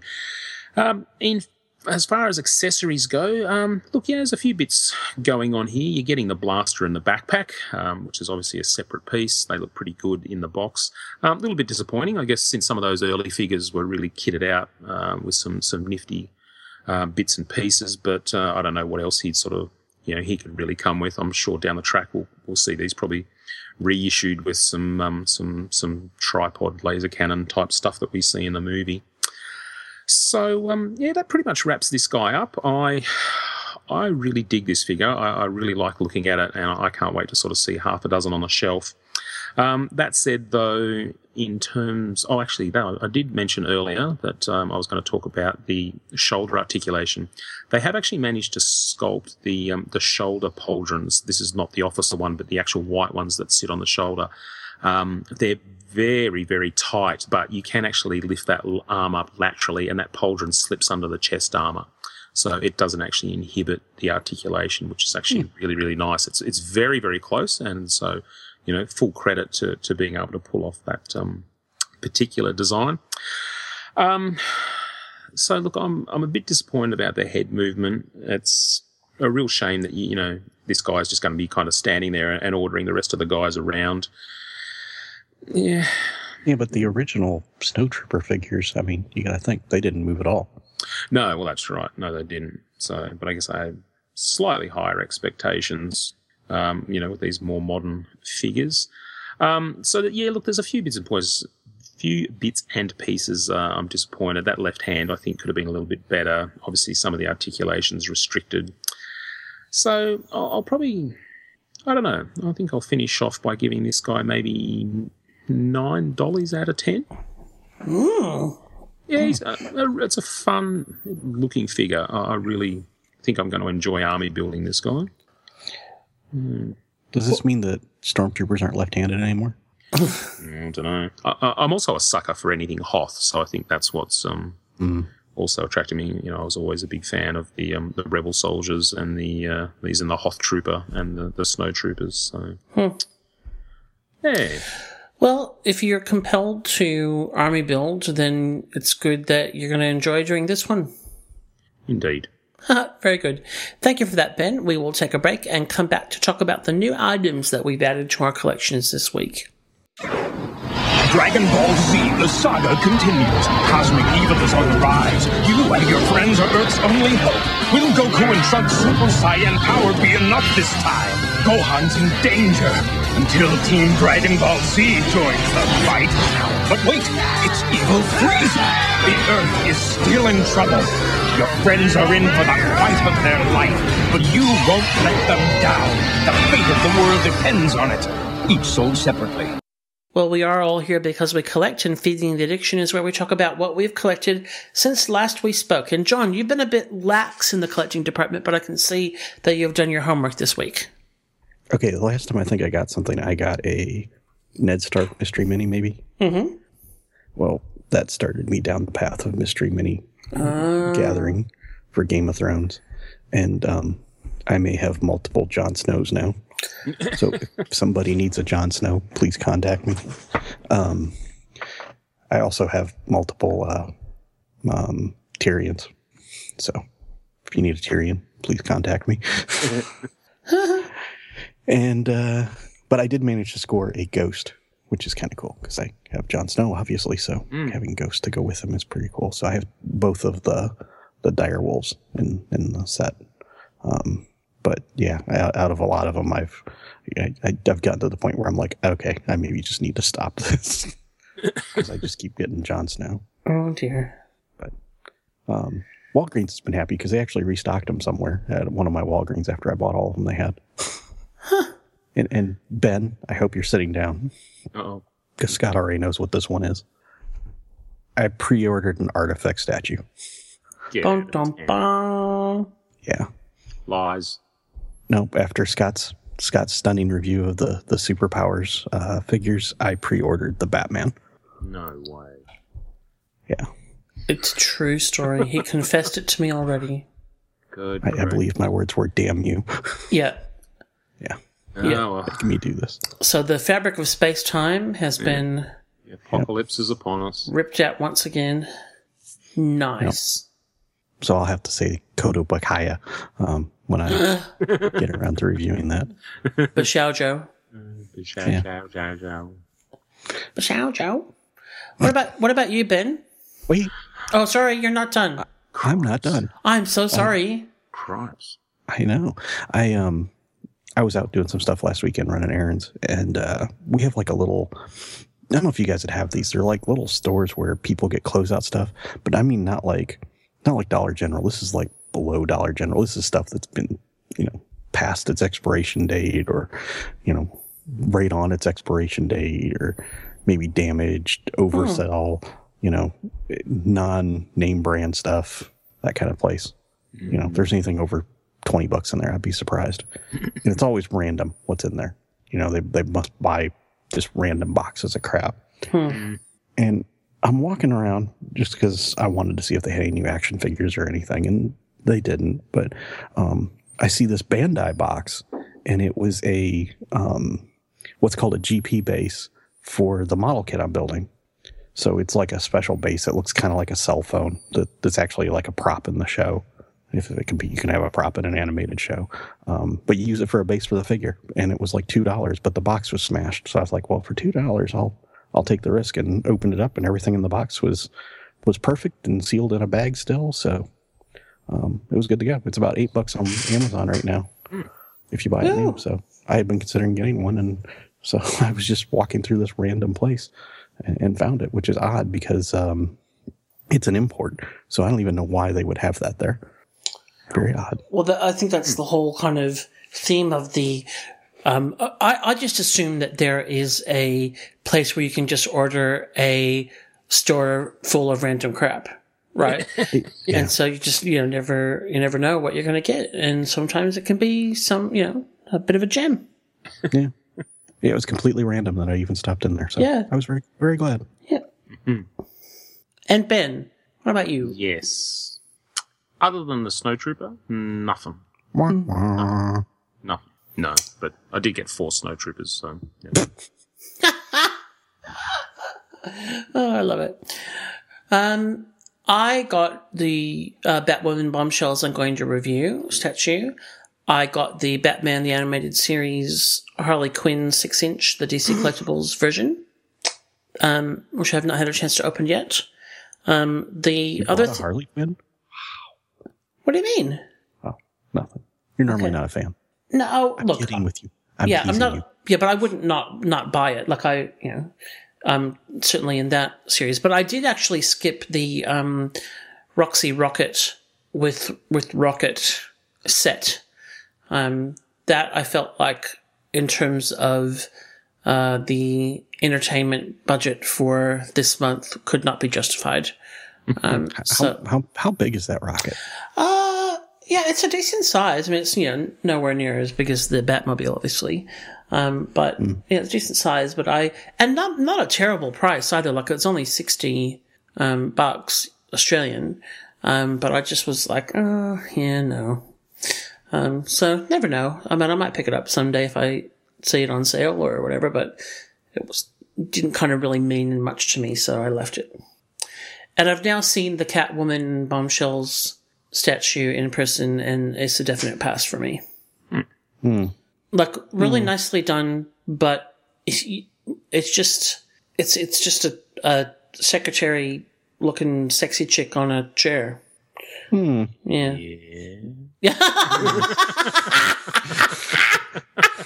Like, and your problem is? Sold. If I didn't know that was supposed to be Catwoman, I would never look at it and go, "Oh, it's Catwoman." Like, It's Kyle, take a memo. She needs a nameplate. well, she's got a nameplate. Yeah, but like without the nameplate, if I didn't know it was supposed to be Catwoman, I would never look at it. And I don't know. I think it's just kind of a bit one step too removed from what I like. Catwoman. Sorry? It's civilian Catwoman. Civilian Catwoman, yeah. Like I said before, I feel like she's a popular enough character that they'll come around and do another version of her eventually, and I'll wait for that one. All right. Well, unless anyone has anything else to report, we'll come back with our second toy of the week. Colonel Steve Austin, the $6 Million Man, and the new Bionic Transport and Repair Station. The rocket's crashing! We'll put him in the Bionic Repair Station. We can rebuild him. We'll replace the modules in the bionic arm. No injury here. We'll have to check his eye. Bionic eye, A-OK. $6 Million Man, ready for action. New Bionic Transport and Repair Station sold separately. The $6 Million Man, new from Kenner. Now, I think we have to start this next review with a little disclaimer. Eddie, turn away. Because John is going to review something vintage. So just skip to the next bit. Okay? John, over to you. Well, when we were doing our Joker retrospective there a couple weeks ago, it kind of, the whole Pocket Hero, Comic Hero thing came up from Mego. And I had looked at one of these on the site a while back because I actually still have one from my youth, which was ever so long ago. And tonight I'm going to look at the Batman Mego Pocket Action Hero, or Pocket Hero. Obviously, it's Batman. This is originally came out in 78, so there's no body armor. There's no, black. This is gray and blue Batman. It's Mego, which doesn't exist anymore. That's one of those older type companies for you guys, vintage companies. And originally this figure cost $1.66. So it's a 3 3/4 figure, and it cost $1.66. If that gives you any idea. Came blister carded. All of these were blister carded. They came also with some play sets and stuff too, and a Batmobile. So they could have been boxed, but the main one was blister carded. Styling of that card, it kind of varied depending on which blister card you got, and obviously as a blister card you rip it open and that packaging is long gone for me. So there was actually with Pocket Heroes, there was an earlier line called Comic Action Heroes, and the Comic Action Heroes are the ones that have the bent knees, so they look real squat. And then when they ran that line from like 76 to 78, and then around 78, they switched the line to Pocket Heroes, but they went to a straight leg. And the original 3 or 4 figures, I think it was Batman, Superman, maybe a Spider-Man and a Wonder Woman, Hulk, something like that. When they did that, they actually kept the torso piece and the arms and the crotch piece the same from the previous Comic Action Heroes. The only thing they really changed were the legs. So that's why when you look at this guy, the legs kind of look different. His upper torso is very muscular. His arms are very muscular. Chest, he's pretty well filled out. That kind of went with that short, squatty, crouched position with the other ones. But then they added on these legs, and they're kind of more slender, I think, than the rest of the figure. So these figures tend to look like that, kind of stretched and elongated, kind of disproportionate with the legs. He has a very, very teal bluish color on his boots, I think, that kind of mismatches with the rest of him, but that's okay. The waist is 2 pieces, so the crotch piece is molded in black, and then the belt's actually molded in yellow, and it just kind of is a separate piece that's in between the torso and the crotch piece. He has his bat fins on his gloves. One hand is just kind of sculpted in like a neutral like open pose, and the other one is kind of a closed, punchy hand with a hole through the middle. So if you wanted to have him slide down a string, you could do that. Some of these, and I don't have one of these, so after doing some research, I'm wondering if mine just didn't come with one.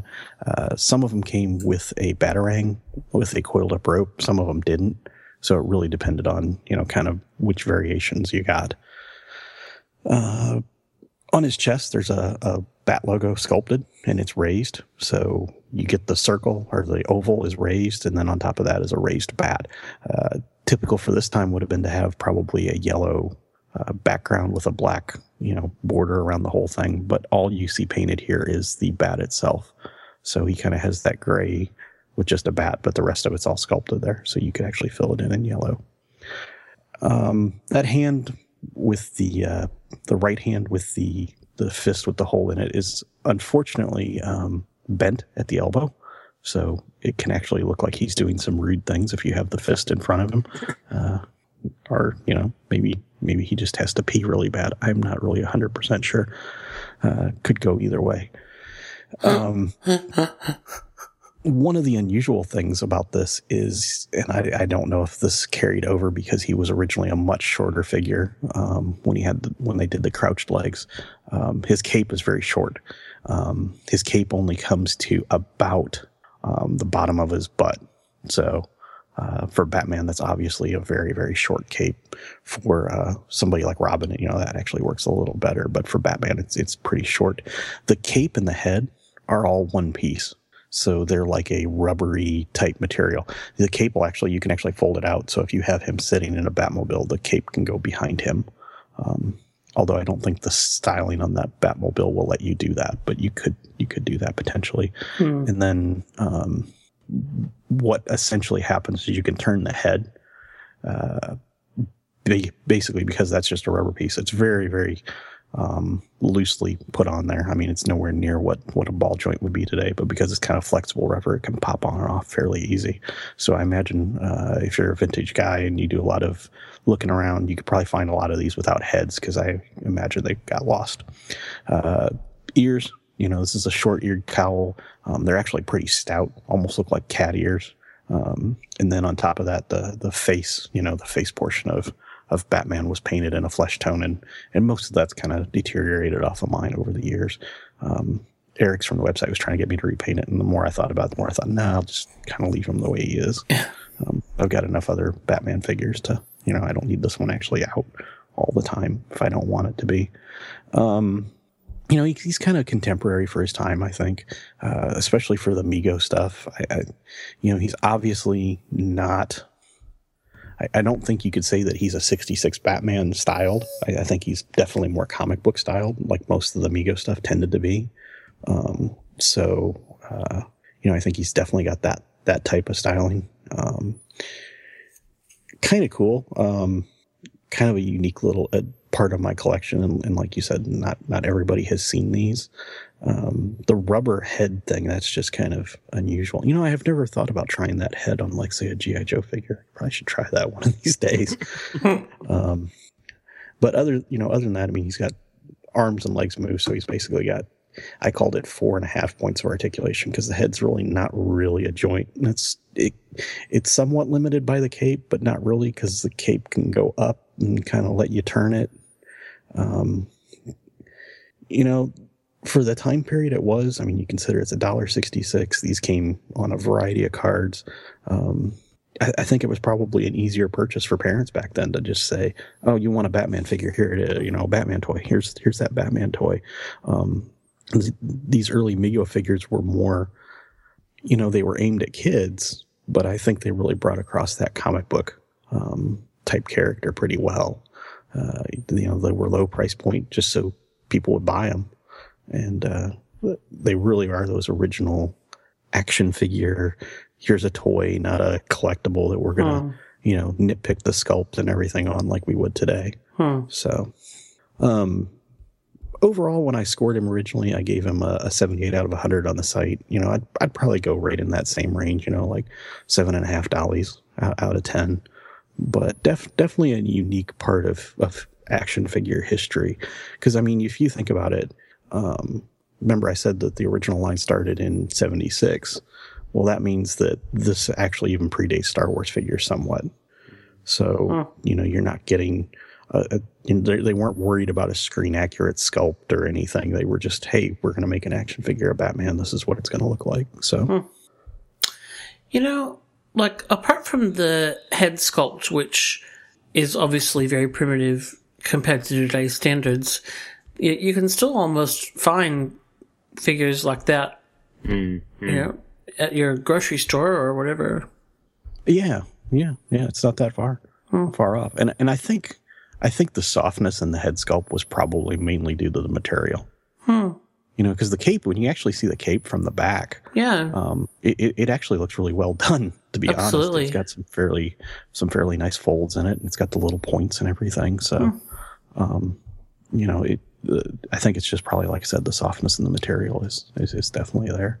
So, and this, when I was talking about the Superpowers Batman statue, it's in these same kind of colors, and I think that's part of what. Like I said, this is my Batman and how I remember him, more that detective Batman from that era. So that kind of reminded me of this, and that's kind of the reason.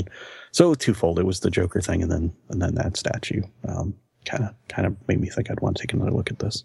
So, and share with you guys. Nice. Very good. Maybe Eddie was listening and got educated. I don't know. Look, I mean, as you said, this is... I think something that's worth a worthwhile review, not just about the piece, but about a little kind of chunk of history in terms of the origins of some of the early superhero toys. So educational for everyone. Yeah. I think I had the Batmobile, which means I should have had a Robin, and I kind of remember Robin, but it's just very, very on the edge of my memory kind of thing. I know I had a Batmobile, but I don't know if it was this one or just some kind of cheap plastic, Batmobile.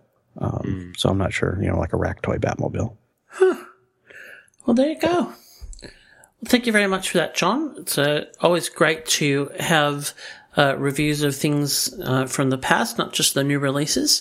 And we will take a short break and come back to award a red card to someone or something in the toy universe.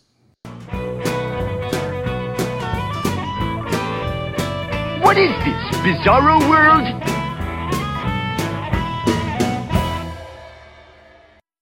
Red Carded started off as something we thought we'd do occasionally just to, say something sucked or didn't work well, etc. And we don't do it every week because we want to kind of keep them for things that are really worth it, but it's that time where we complain or poke fun or say, what the heck? And tonight's, I feel like, could be a new pinnacle of red-cardedness. Ben spotted this, and so I will hand the explaining duties over to him. Yeah, this is one of those awkward ones. If you're into 1/6 scale action figures, you will have no doubt heard of Fison. That's Fison with a PH, ICEN. Fison makes some pretty darn amazing bucks that you can use for your kit bashing of 1/6 scale figures. They also have a pretty amazing range of sort of original figures where they take a bit of license with existing characters and give them very, very similar names to existing copyrighted characters. But anyway, moving on, they have mastered the seamless body. We've seen a lot of the Fison female bucks come out, and it's pretty amazing because they do them in some fantastic variations. They do different shades of skin color. They do different hair so that you can choose, black hair to go with the Asian skin tone, etc. But they also do different bust sizes as well. So if you are, kit bashing a Lara Croft, you can choose how well endowed she is. the one thing they haven't done is the seamless male body, but that has been rectified, and Fison are releasing a super flexible seamless male body. And if you do a search on Fison male seamless body, there's some pretty darn good shots there of this, this well-muscled figure that they've done. They've sort of mimicked a few famous poses which look pretty darn groovy, and it's a really nice looking figure, and I think this seamless thing is a stunning accomplishment.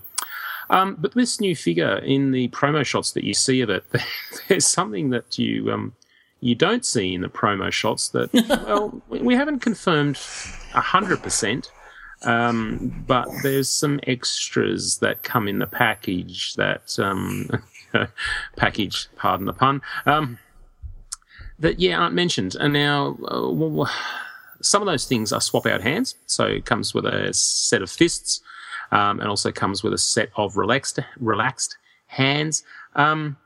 He's also anatomically correct. Now, Fison have done anatomically correct female figures, but they're very understated. Nothing's exaggerated. There are actually 1/6 scale male bucks that are anatomically correct, but they're, again, also very subtle. Not so much this one. In fact, I'll get straight to the point, shall I? He comes with 3 different appendages. Oh, dear. And I assume they're magnetic or something, and they just clip on because... Aren't yours?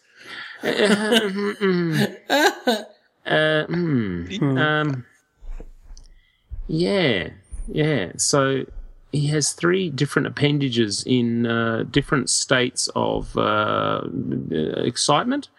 And, look, if he came with one in a relaxed pose, I could just go, okay, well, that makes him about as anatomically correct as you can get. But I'm just wondering who? Did he say relaxed pose? A relaxed pose.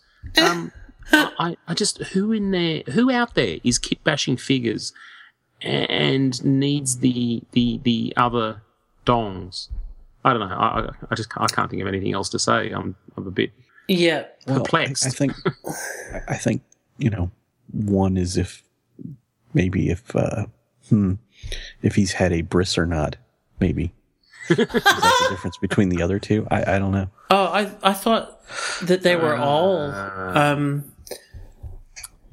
don't know. Maybe people are out there doing Twisted Mego theatre like Toy Fair used to do, only it's on a porn set or something.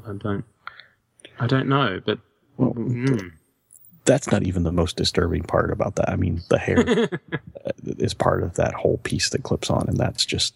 Yes. Well, actually, it's the hair and all of the bits that clip on. But for a figure that is so anatomically correct, the skin tone is a bit unnatural. He's awfully pale. When we were talking about dropping things when you open them on the floor? Yes. And not finding them till later? Yes.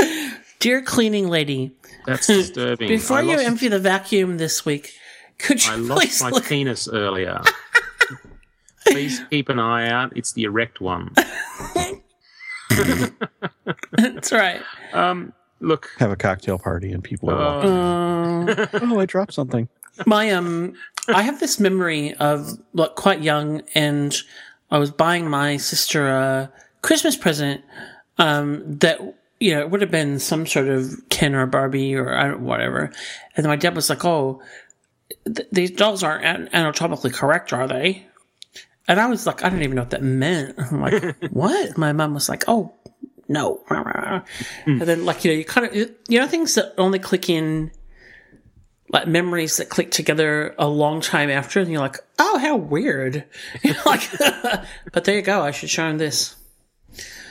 I don't think I will. I don't think anybody really wants to see that. No. I mean, imagine putting a Spider-Man costume over that. No. Oh my gosh. The only person that I could see that would be really kind of like, I know what I would do with that, is Adam. Well, yeah. I'd be actually, you know what? I would be really interested in his opinion on that because I feel like I don't even know if Adam would be into that. It's I don't really think he'd weird. Be into that, I think. He would, I think we should move this along before we degrade into a completely different category on iTunes. Yeah, true. That's right. There's explicit, and then there's, yeah. So look, Faison, you've normally got your finger on the pulse, and you do some pretty amazing stuff. But for this one, you're getting a red card of the week. I've now got questions on their female figures. Oh no. Okay, the end. Right, so goodbye, red card, and in a moment we'll go and take a cold shower and come back with our final toy of the week. Automorphing Power Rangers, this is Zordon. It's morphing time. Evil space aliens are approaching your location. Combine your weapons. It's your only hope. Have a blast, guys! Karate action, Power Rangers. Use your hand-to-hand fighting abilities. Block, chop, and kick. Protect the Earth from evil space aliens. Mighty Morphin Power Rangers from Bandai. Grab the power. Well, now it's time for our final toy of the week. And I know you guys are sad, but this will probably be a good one because Mr. Scotty has reviewed a bunch of these before, and they are always fascinating to me, and he always does a great job reviewing these. So, Scott, take it away. Thank you very much. So I am reviewing the latest release in the DC Collectibles Bombshell statue line, and this is Batwoman. Now, if you are not familiar with this line, this is a series of statues of some of the female DC characters that are based on designs by pin-up artist Aunt Lucia. And the majority of them, including the one I'm reviewing tonight, have been sculpted by Tim Miller, who is a friend of the show. The original set of Bombshells, Wonder Woman, Poison Ivy, Harley Quinn, and Batgirl were out as designs quite some time ago. And then I think it might have been either last year or even the year before now, there was a set of variant covers done by Aunt Lucia of some of the other DC female characters in this Bombshell style, and they were so popular that it really pushed ahead the continuation of the statue line. And so some of the ones that we're currently seeing are statues that were based on some of those variant covers, and one of them is Batwoman that I'm reviewing tonight. This is the whole idea of the Bombshells is that the characters are re-envisioned in some sort of pin-up style, but character-specific format from your kind of, 40s, 50s pin-up girl, and some closer than others to representations of the character. I was talking in Feeding the Addiction about the issues that I had with the choice of the Catwoman design, but the Batwoman design I just love. This is the Kate Kane Batwoman in a like softball team outfit with Gotham Knights on the back, kind of very, very instantly recognizable as the character, but also really appropriate for the concept. So this is the standard DC Collectibles Bombshell packaging. The 4-color box, mostly white background with pictures of the statue and also then the original source art from Aunt Lucia. And then inside we have the standard kind of styrofoam packaging. One of the consistent links of these statues is that they all have the same styled base, which is like a grate or a manhole cover, with then a character name tag on the front. And this is the one exception that I'll make to the I don't need to know who this character is rule that Ben and I normally have, because I think it does actually help just kind of, make a a link, and also it does have the Aunt Lucia original art on it as well, so we'll let it slide. One of the issues that occurred early in these with these statues was that there were a lot of breakages with the name plates. They were joined to the base, not a separate piece. And so the last few now have come with the name tag as a separate piece that actually clicks in with a little magnet there to hold it into place. I think I've mentioned before that what I would have loved to have seen was the name tag as a separate piece with an option of whether or not you wanted to display it, but without it, like it's right at the front and there is actually a big gap that would be quite noticeable if you didn't include it. So it really is a must, but that is okay. I was quite worried when I picked this up from All Star Comics in Melbourne. I stopped pre-ordering DC Collectibles stuff quite some time ago because there was quite a run of quality control issues, and because I do have the benefit of traveling a lot for work, I do get to visit quite a few different comic shops regularly, and so I've had very good luck with being able to keep an eye out for the things that I'm interested in and choose one when I know in person that it has got good quality. I'd heard, I think first from Ben actually, via Facebook groups, and then from a couple of other people as well, that there were quite a few quality control paint issues with this piece, and so that made me a bit nervous. One good thing I do like about buying stuff from All Star is that they always check beforehand, and so I had communicated with them and they'd said, look, yep, definitely, we can see that there are issues. We're not game to try and return them because we understand it's a line-wide problem, so you're probably not going to get anything better, but we have set aside the one that looks the best for you. So thank you, All Star guys. And having said that, definitely this has got just Gertie and Friends written all over it. It is a real shame. I'll get to that in a moment. But I'll start with the sculpt. Tim Miller is a really gifted sculptor, and he does a brilliant job with these pieces. I think it's probably hard enough to come up with a design for a sculpture, but to take something that has been developed as a 2D drawing, and particularly a very stylized one like the bombshells are, and then have to reconceptualize that as a 3D sculpt. I cannot appreciate how difficult that must be.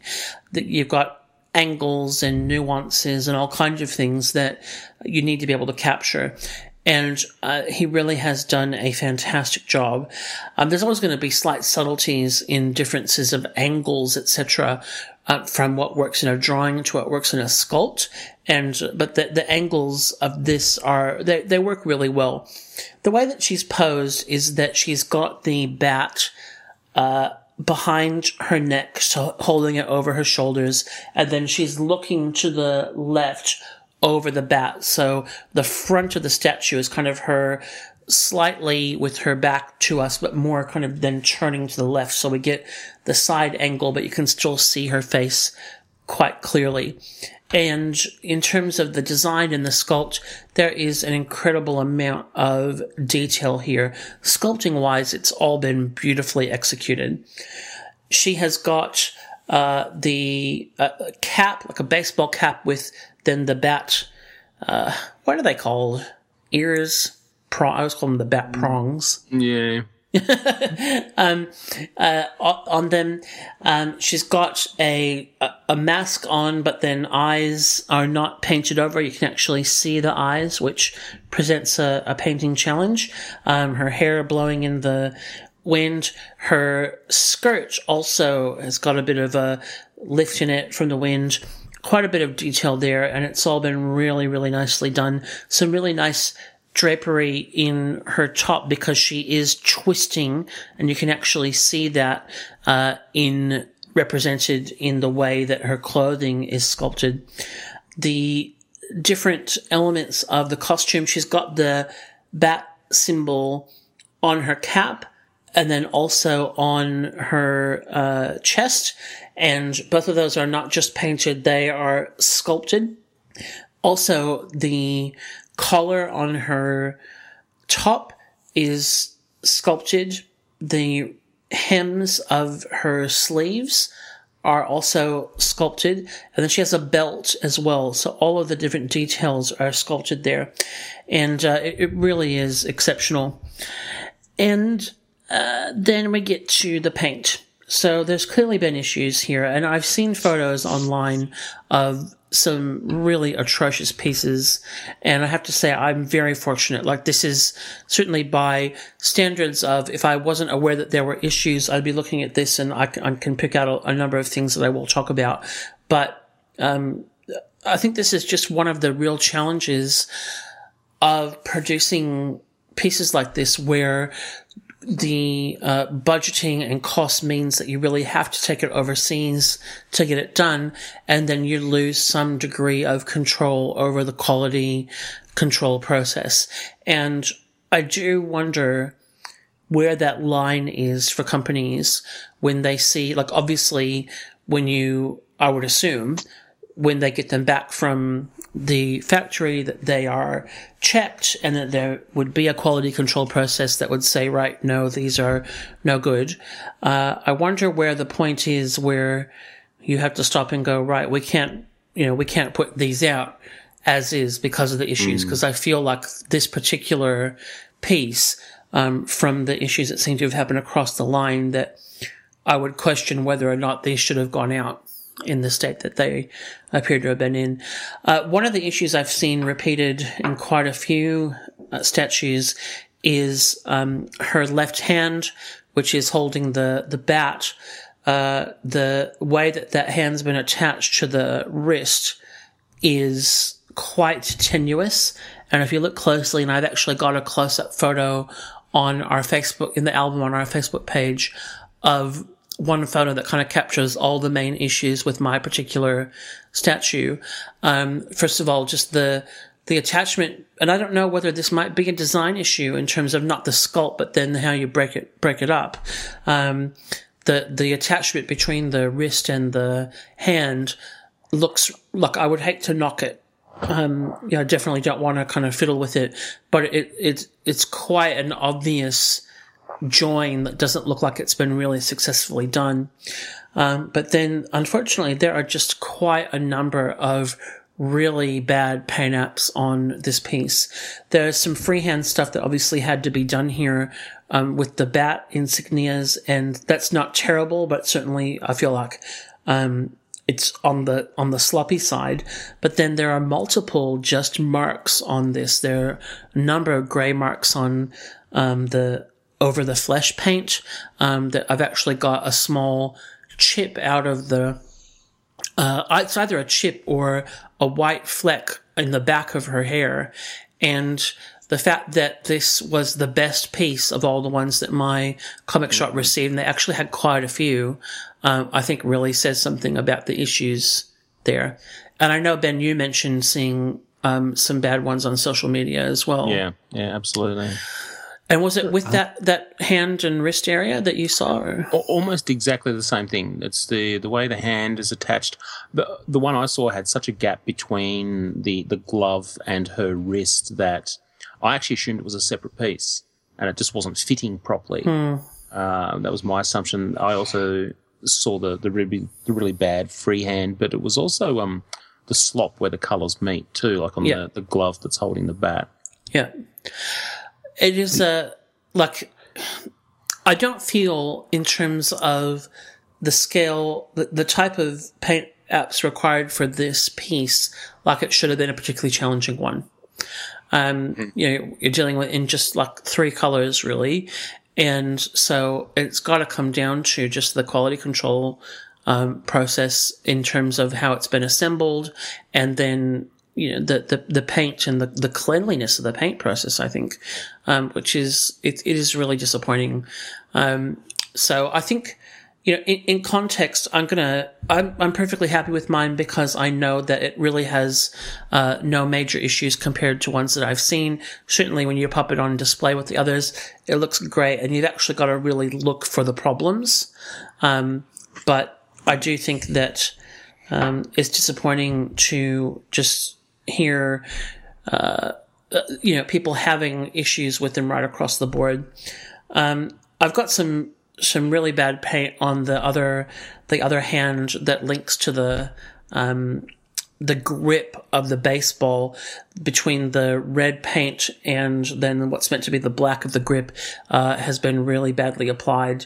But thankfully it's the messy bit is actually at the back, so it's not going to be visible when it's displayed. In terms of some of the other detail pieces, the back of her outfit, her uniform with the Gotham Knights 52, I assume was a what's the word? Tampo transfer. Yeah, a transfer, not a sticker, but and that's been really nicely done. And then also she's got the Batwoman on her bat, and I'm not sure, that looks like it's been sculpted in and then maybe a wash run over it, but that looks beautiful. So, and that all really holds up. And like I said, I had to really sit and pore over this to find the issues, but then when you kind of get them up close, it's definitely more than I would consider to be, if the piece like this is passing QC, that means we've got issues, right? Yep. So definitely, as when you're being picky, a lot of disappointment here. I still love the piece. I think it's a great addition to this line. I think the concept was just inspired. It must be very frustrating to be the sculptor and then see this happen. I'd be interested actually to try and reach out to Tim Miller and get his feelings on it. I don't know if he could comment on it or not, but I'm going to have to. I'm actually going to, like, dolly rating wise, I'm going to go 6 on this, and that's not sculpt. There's nothing in the sculpt or execution of the concept, etc., that's knocked it down. It's just this is more than just a point off for bad paint. It's like, look, this is not the level of quality that I think that you would be expecting to receive at this price point. The lips and the eyes almost don't look glossy enough to me. Yeah, that's the least of our problems. Yeah. Oh, you're totally right. I mean, I'm with you. The eyes, are. I'm just glad that they're actually not googly. In terms of, because that's, there is that. Yeah. Yeah. So, but it's sad when you have to think like that. Right, but I'm just thinking the main thing, that's the kind of stuff that for me as a kind of visual people person, etc., I'll take little, paint smudges on the wrist over googly eyes, which I have seen. And I think what's really appalling for me is just the procedures that they've taken to paint a high-end collectible like this. So, for example, that right hand that's holding the handle of the baseball bat, they've obviously painted, the main sort of shaft and grip there black, but then they've painted the glove black as part of that, but then gone back over the glove with red. So they're painting red over black. Instead of carefully painting the grip black and then carefully painting the hand red, it's a bit of a dodgy way to do it. I also think this piece is going to be hard to come by in the future, because I can see an awful lot of retailers demanding their money back, saying that, I can't put this out on the shelf. People are just not going to buy it. Okay, well, we'll give you your money back, but you have to destroy it. Yeah. And, thus reducing the edition size by 50%. This is the first statue I've ever had where I've seen enough things to think that someday I might actually have a go at fixing it up. That. I mean, and it's meant, the only thing that really bugs me is that kind of chip or white, paint blotch on the back of her head, like her hair. Yeah. Again, thankfully, all the main issues with mine are at the side that's going to be facing the back. And from the front on, she looks great.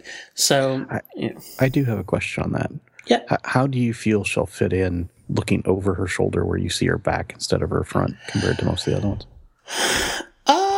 Look, I don't mind it. I think it's. I'm actually probably more. I think that it's just so cleverly done, and because like my bombshells are in IKEA Detolf, so you've got quite a bit of visibility around them because it's all glass. So I'm pretty confident that I can find a good spot for her where it's going to be, it's going to work quite well. I'm probably more inclined though to me the front of it is not quite where the name badge faces. It's a little bit. I'm going to be turning it a little bit to the left, so that name badge isn't quite facing the front, just to see a little bit more of her face. That makes sense. Yeah. What is painted on the end of the bat? It is meant to be a little bat symbol, but that has been really badly done. It just kind of looks like a kind of funky smiley face or something. It looks like a pair of underwear to me. Yeah. I mean, look, honestly, that is so small that I think that's something that probably could have been a stick-on thing and work better. Yeah. Because that's just going to be really hard to do by hand.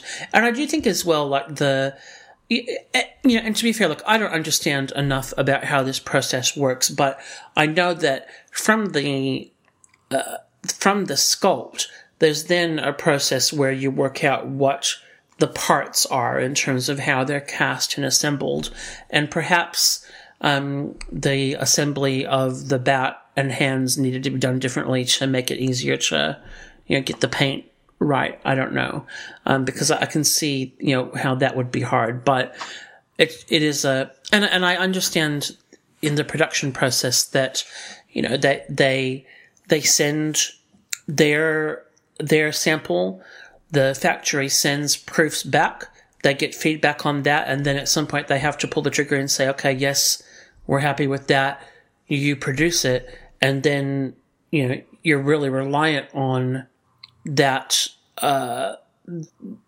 what you've approved and indicated to be done. So you think about some of the Funko, Magic the Gathering, stuff that just looks so drastically different from what was originally solicited. And I kind of see the same thing happening there where, you get them all back and they're not okay or not what you asked for. And you have to then decide, well, can we afford to junk them all and start again? Or, but this is really unusual for DC Collectibles. I mean, I've still been picking up the odd sort of CoverGirl statue and things like that, and they've all been fantastic. So for DC Collectibles to really have a major slip like this, something's obviously gone terribly wrong, and I'm really surprised they actually let it out as is. That's my thought. Look, I mean, there have been actually some consistent QC issues with some of the DC Collectible stuff, but it has been like a consistent thing like eyes or something, not this. This is really like, from someone who spends time looking at stuff in detail to review, the more I look at this, the more I'm really shocked by how poorly this has been done. Yeah. And again, it's not, it's not actually going to affect my enjoyment of this piece. I'll quite happily put this in my display and probably never worry about it again.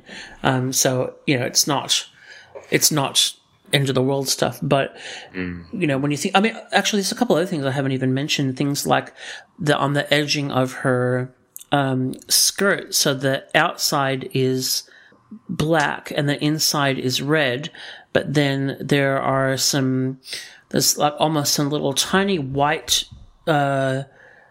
bits in between on the edging that make it look like either the skirt is chipped or it's not good. Not good. I do think her face, though, and her attitude and just the way she looks, it does look like Batgirl. I mean, there's no disputing that fact. Yeah. I love the concept, and that's what gets this over the line for me, is that it's just so beautifully thought out, and the sculpt has just captured that, and so, it's great, but, yeah, I can't, it's not gonna win any awards from me in terms of quality, that's for sure. Oh, shame. Indeed. Well, hopefully, they reflect and learn. Like I said, I think back to a Bowen Designs bust. It was Avalanche, I'm pretty sure, back in the day, where they got it and a few got out because a few went like directly to retailers. Yeah. And then they said, right, we're recalling these, we're junking them, we're starting again, and we're just going to wear it because this is no good, and we're going to go to a different factory. And, you know, to me, that is integrity. That's, you know, something that then makes you feel really confident that, you know, I can, you know, and to me, yeah, I don't know. I think there's a question mark here over whether or not that needed to happen with these. Yeah. I mean, you got to wonder how far into the distribution stream they were before, you know. Well, I guess, you know, what, yeah, and I suppose it's partly about what the quality control process is, because, you know, if they, like Bowen, I know in terms of the way that they worked, is that they would receive them and then they hand packed and checked every piece. I bet these are packed at the factory. Yeah, yep. So, there you go. Anyway, it's a shame. Well, I think you did a really great job, Scott. And I think you highlighted the good and the bad, which is what we're here to do. And I think we will move on from there and maybe wrap the show up. Or maybe we'll keep talking. You just never. We'll see. Hey kids, I'm here to tell you about two extremely famous plumbers, Mario and Luigi Mario, from the Super Mario Bros. Movie. You wanna know what makes them super? Cause they triumph over the evil Koopa and his brainless sidekicks, Iggy and Spike, using only their plumbing tools, and they battle the Goombas. Koopa's hideous dino human army. Those Goombas are scary. The Super Mario Bros. Action figures from Ertl. But don't worry, they're not real. Well, that is our show. We do love hearing from you. If you want to ask us questions, tell us what you're enjoying collecting, etc., then you can email us at podcast@actionfigureblues.com. You can post on our Facebook page, Action Figure Blues. You can tweet at us at AFBlues, and we're on Instagram as Action Figure Blues as well. We've got some great people that have been sharing photos of their collection or photos of their toys on our Facebook page, and do keep it up. I can't share all of them to the page, but when see, you know, great ones or funny ones, I do like to put them out there, so do please continue to do that. And no Feisen pictures, please. No Feisen pictures will be shared. Feisen pictures, yeah, will be heavily moderated, I think would be the... Yeah. Luke Walsgrove actually posted a great custom suggestion on our page. This is, I don't know what the artwork is from, but it's Aquaman from the Black Lagoon, and it's like the creature from the Black Lagoon in Aquaman costume. And then he said, being a top-notch customizer, Ben Fish needs to make this for Scotty Bot.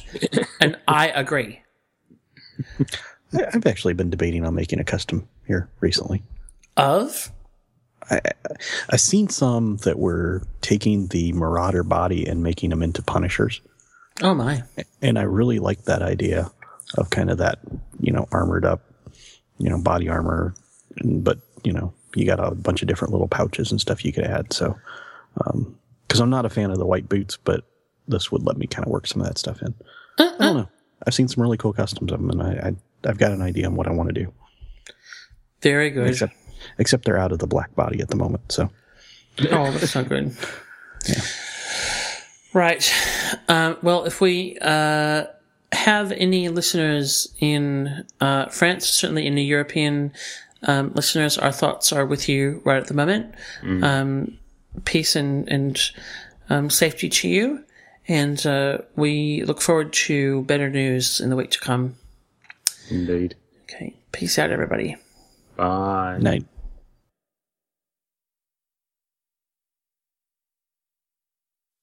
The Action Figure Blues podcast can be found on iTunes and Stitcher Radio and downloaded direct at actionfigureblues.com by clicking on the podcast tab. If you do listen to us on iTunes, please take a moment to leave a positive rating and review. We also have an active fan forum at afbforum.com where you can join in with all of the hosts of the podcast and many other collectors to discuss news, new releases, old lines, and engage in trades and sales in a safe community. Please join us there. While you're at actionfigureblues.com, please don't forget to check out our sponsors like Mike's Comics and Stuff, shelflife.net, and the Pop Culture Superstore, who help keep our site running.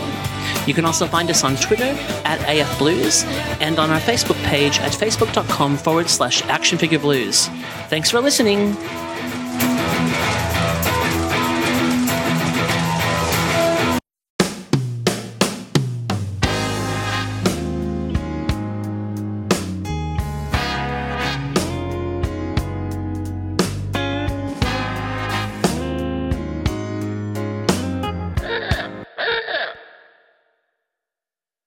You're listening to the Action Figure Blues podcast, episode number 195 for the week of Wednesday, the 18th of November. Oh, there's no year. Did we take the year off? No, I think that was unintentional. Just my rhythm. Oh, I know. 3015. Wow. Changed it to 2012. Thank you. Okay. All right. 5. I just messed with my intro juju. Yeah, sorry.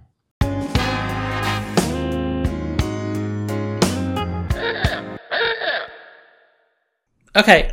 John, I'm going to call on you first to feel the addiction since Ben was just talking. I don't want to talk. Too bad. Here we go. In 5. I want to be the first pirate. 3. Damn you.